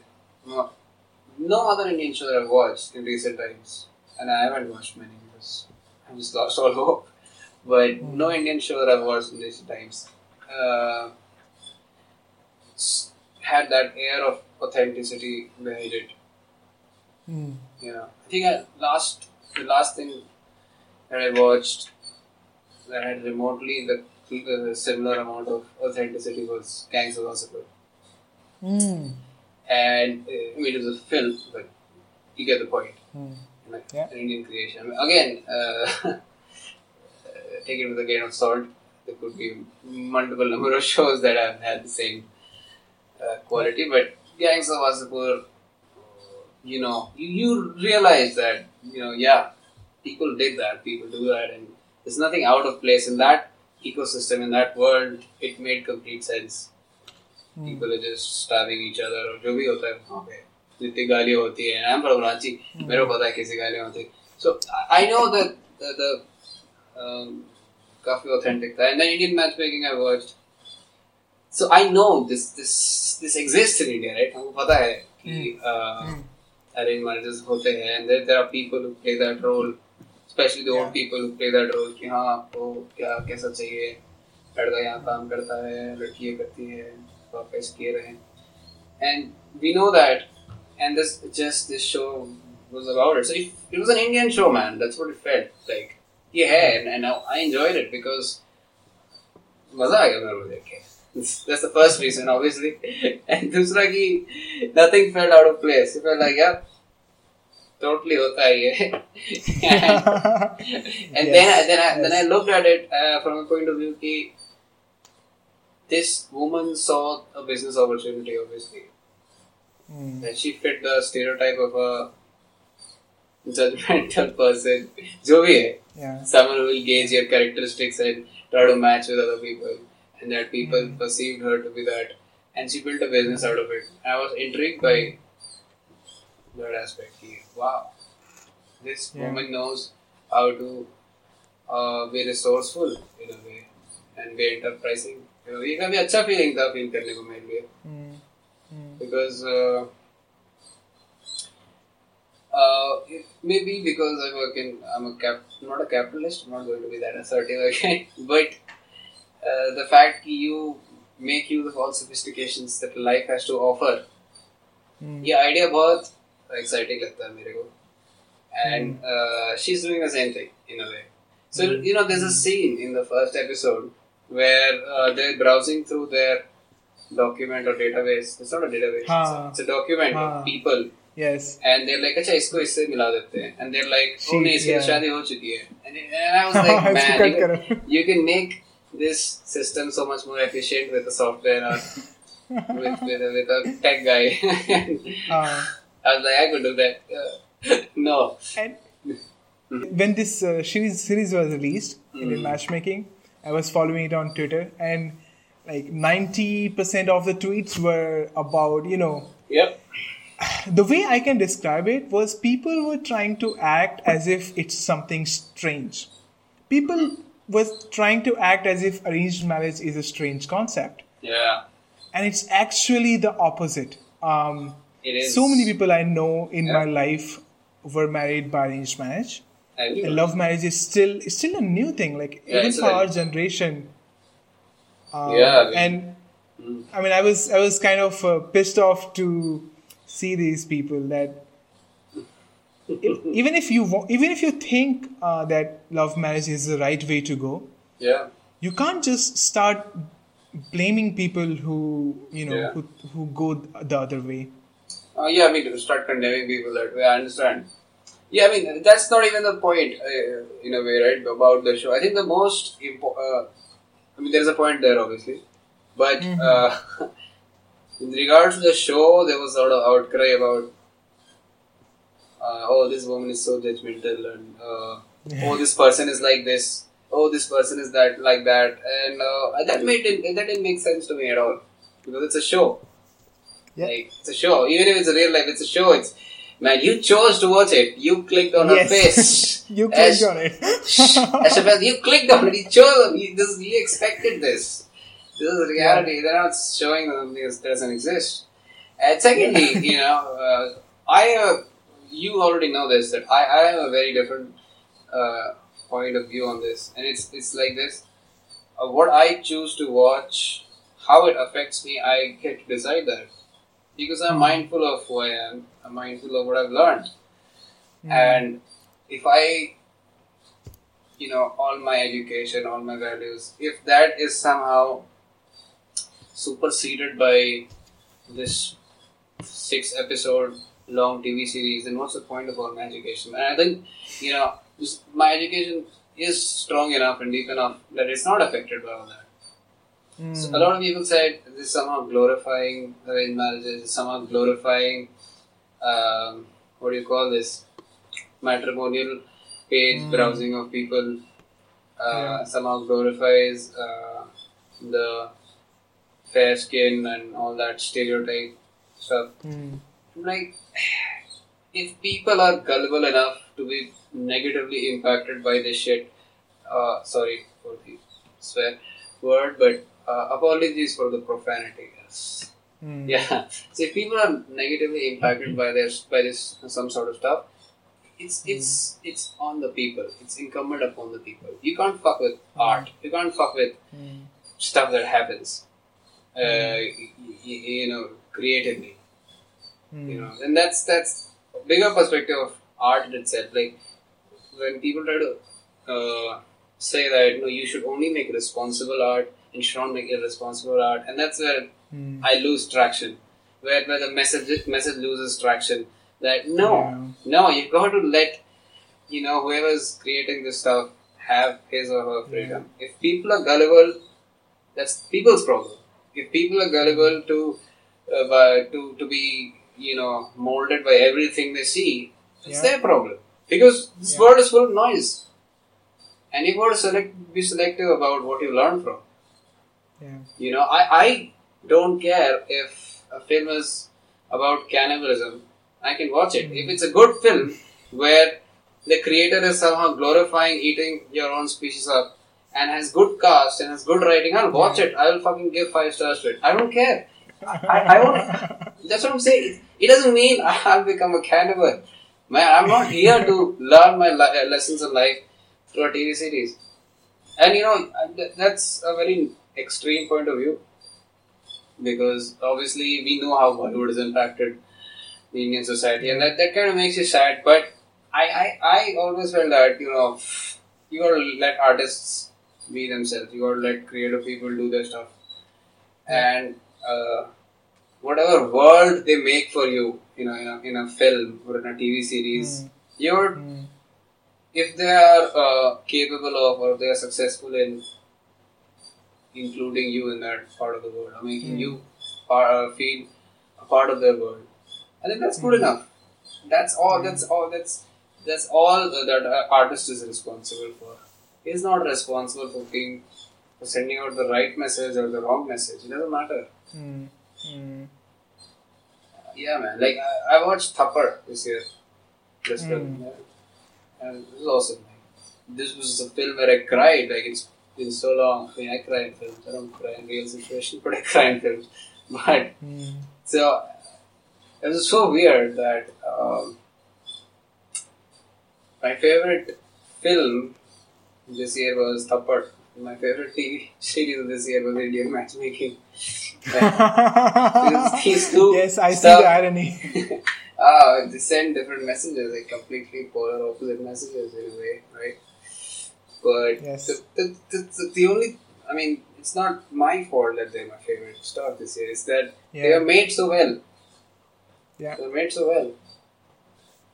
Exactly. Yes.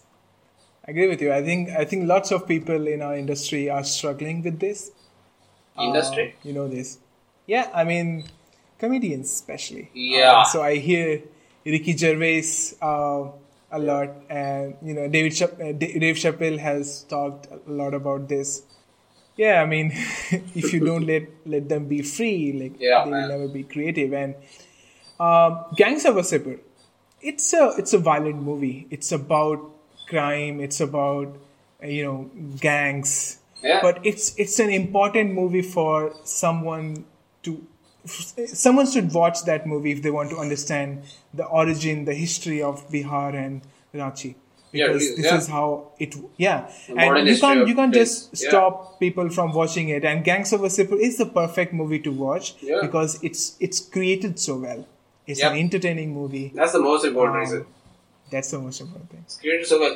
I mean, we watched this together, right? This thing about the woman who has composed the music for this whole thing, and she said, I met this other lady in Bihar or UP where she used to eat पान खाती थी वो harmonium में बजाती रहती है बिहार में she is a famous singer and वो बोली कि लोग ऐसे जब यहाँ गाते हैं तो मतलब सबको पता है कि हम लोग we hum more than we sing na na na na na so you remember that song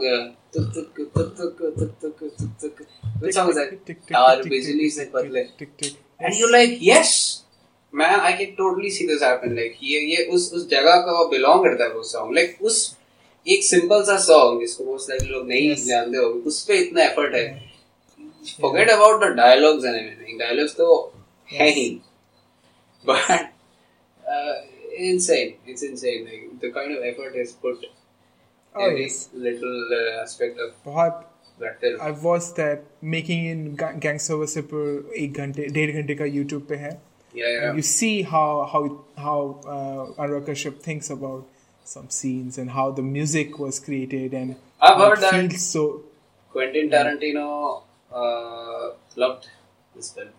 I don't know. Oh, yeah. I mean, he has to.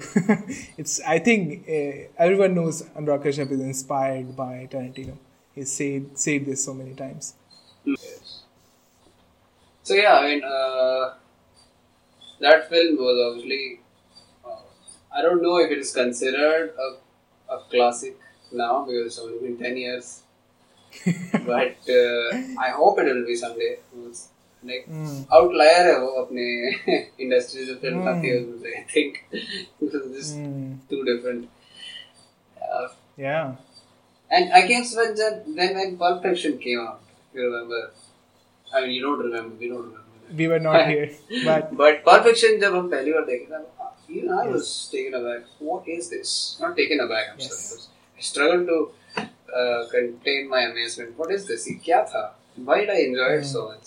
Why do I want to watch it again? And I watched it again. I enjoyed it even more. And all the little scenes, you know, the gimp scene and the twist turns and the injection anti-overdose scene. yeah. It was insane. Yeah, man. Like these guys, you know, explore. I guess. I mean, again, we don't know what we're talking about here again, but I think these guys explore as much as they can. You know, like I read this that Tarantino का जो film है Hateful Eight, he made this in a different camera, like smaller camera जो कि पुराने times में होता था.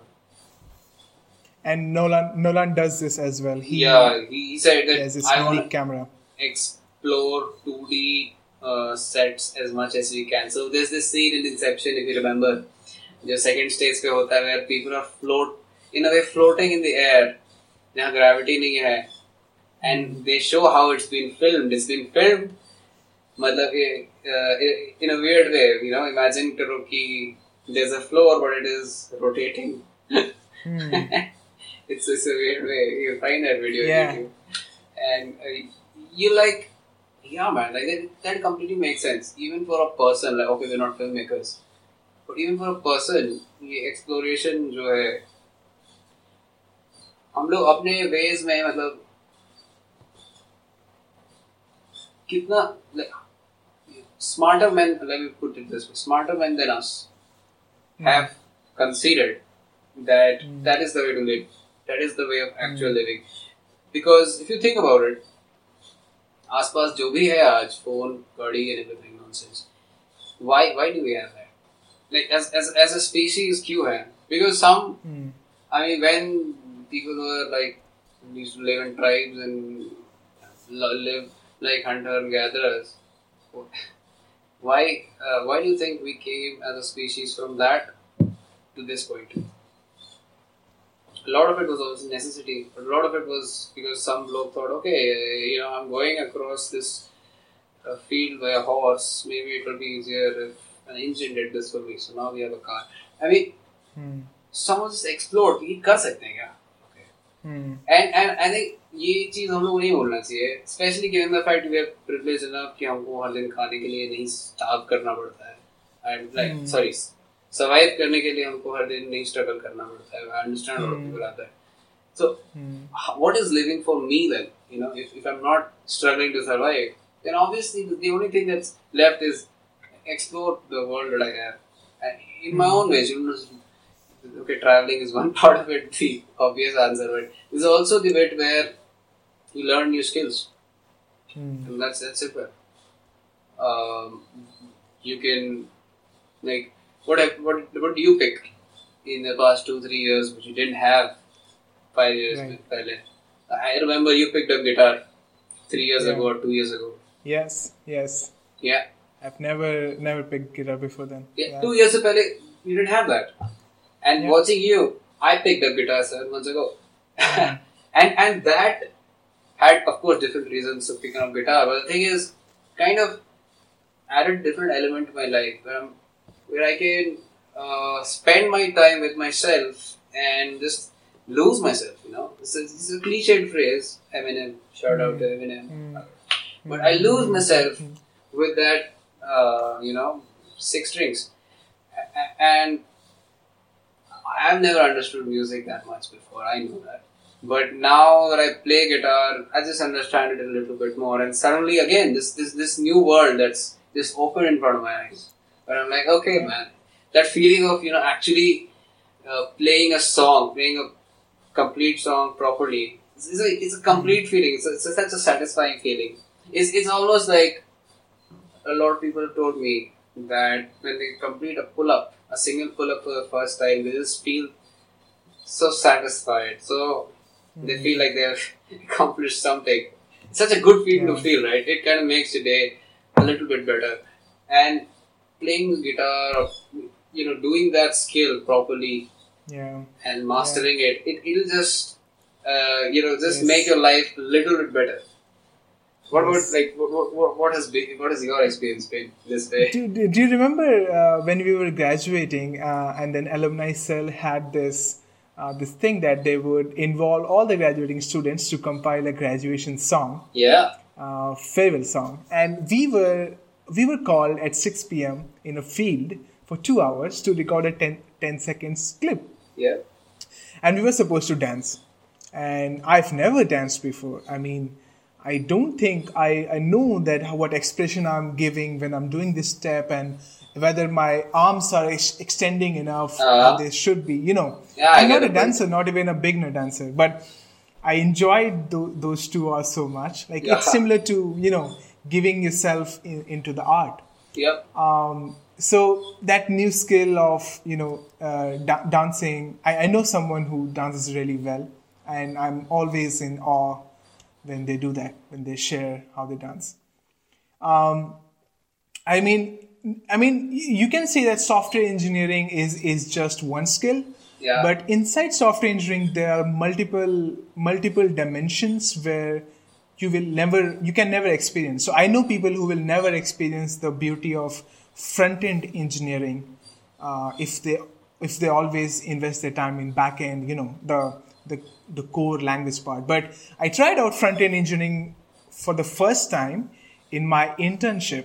So I joined an internship as a back-end engineer in my third year, and I saw someone doing front-end React.js and this fascinating thing. And I thought, well, screw my performance in my internship. I think this is fascinating. I want to try something new. And I'm so glad I did that. Yeah. I could have stayed in my comfort zone. I could have stayed in my comfort zone, did the back end thing, and I just left. But that discomfort of starting something new, I think it's good that I stayed through it. Mm-hmm. So that was my first experience trying to learn a new skill from scratch. Yeah. Guitar was one. Yeah. Yeah, guitar is one of them. It's that feeling of these are not my words again. It's a feeling of nakedness when you start new skill. You're really afraid to make a fool of yourself, and but it's also a good feeling to feel when you get past that, and you just become good at something. And like this, I think this comes from Naval Ravikant, right? There's only one life. There's so many things to do. Like you want to climb rocks. You also want to play music. You want to, I don't know, man. Depends. You want to walk on space. Whatever you want to do. It's only one life. It's a good feeling to feel. To start a new skill, and it gets lost in everyday hassle. Once people start families, once people are stressed about their jobs or stuff. But we should forget to live by living. Yeah, and I think it gets harder as you grow old. So if you don't start feeling this feeling of nakedness in your early 20s, it will be so hard for you to do in your 40s. Yeah. Because you've built that ego in yourself that you're good at it, you're good at something, and then you try to start doing something new, and you'll feel, oh, a 16-year-old can do it better than me, so I shouldn't. Yeah, man. Like That's yeah, that's kind of puts it as I would have put it. And I hope that I never forget this because I'm still young. And of course, we have each other to remind ourselves. and this podcast episode now. You never know how we're gonna feel about this 1 year from now. Yeah, we have this podcast as well, but yeah, I just see so many people, they seize living. They get a free time, they just don't do anything. Just maybe watch Netflix or stuff, and I'm like, come on, please, just so much more. So much more. Yes. But yeah. And I mean, I see that it's not their fault. I know, yeah. That's You do something. where good friends come in. That's where I we're guess. lucky to have friends who tell us these things. Yep. And I don't feel like this every day of my life. I'm not this energetic towards life every day. There are down moments, and that's when things that I've written myself. My own blog, I write them because I know this will help me in future. So my friends help me, and things that I've written help me. So I feel lucky in those times. Yeah. Wow. So Anish, let's call it a day. I guess, yeah. It's night over here, it's day over here at yourself. It's 6 p.m. for me. Okay. And yeah. So great. Let's do it some other time. We have so many things left. We know that. And we'll continue sharing more as we grow. Yep. I mean, I'll see you every day, I know that. But I guess to everyone who's listening, see you again. Bye. Bye-bye.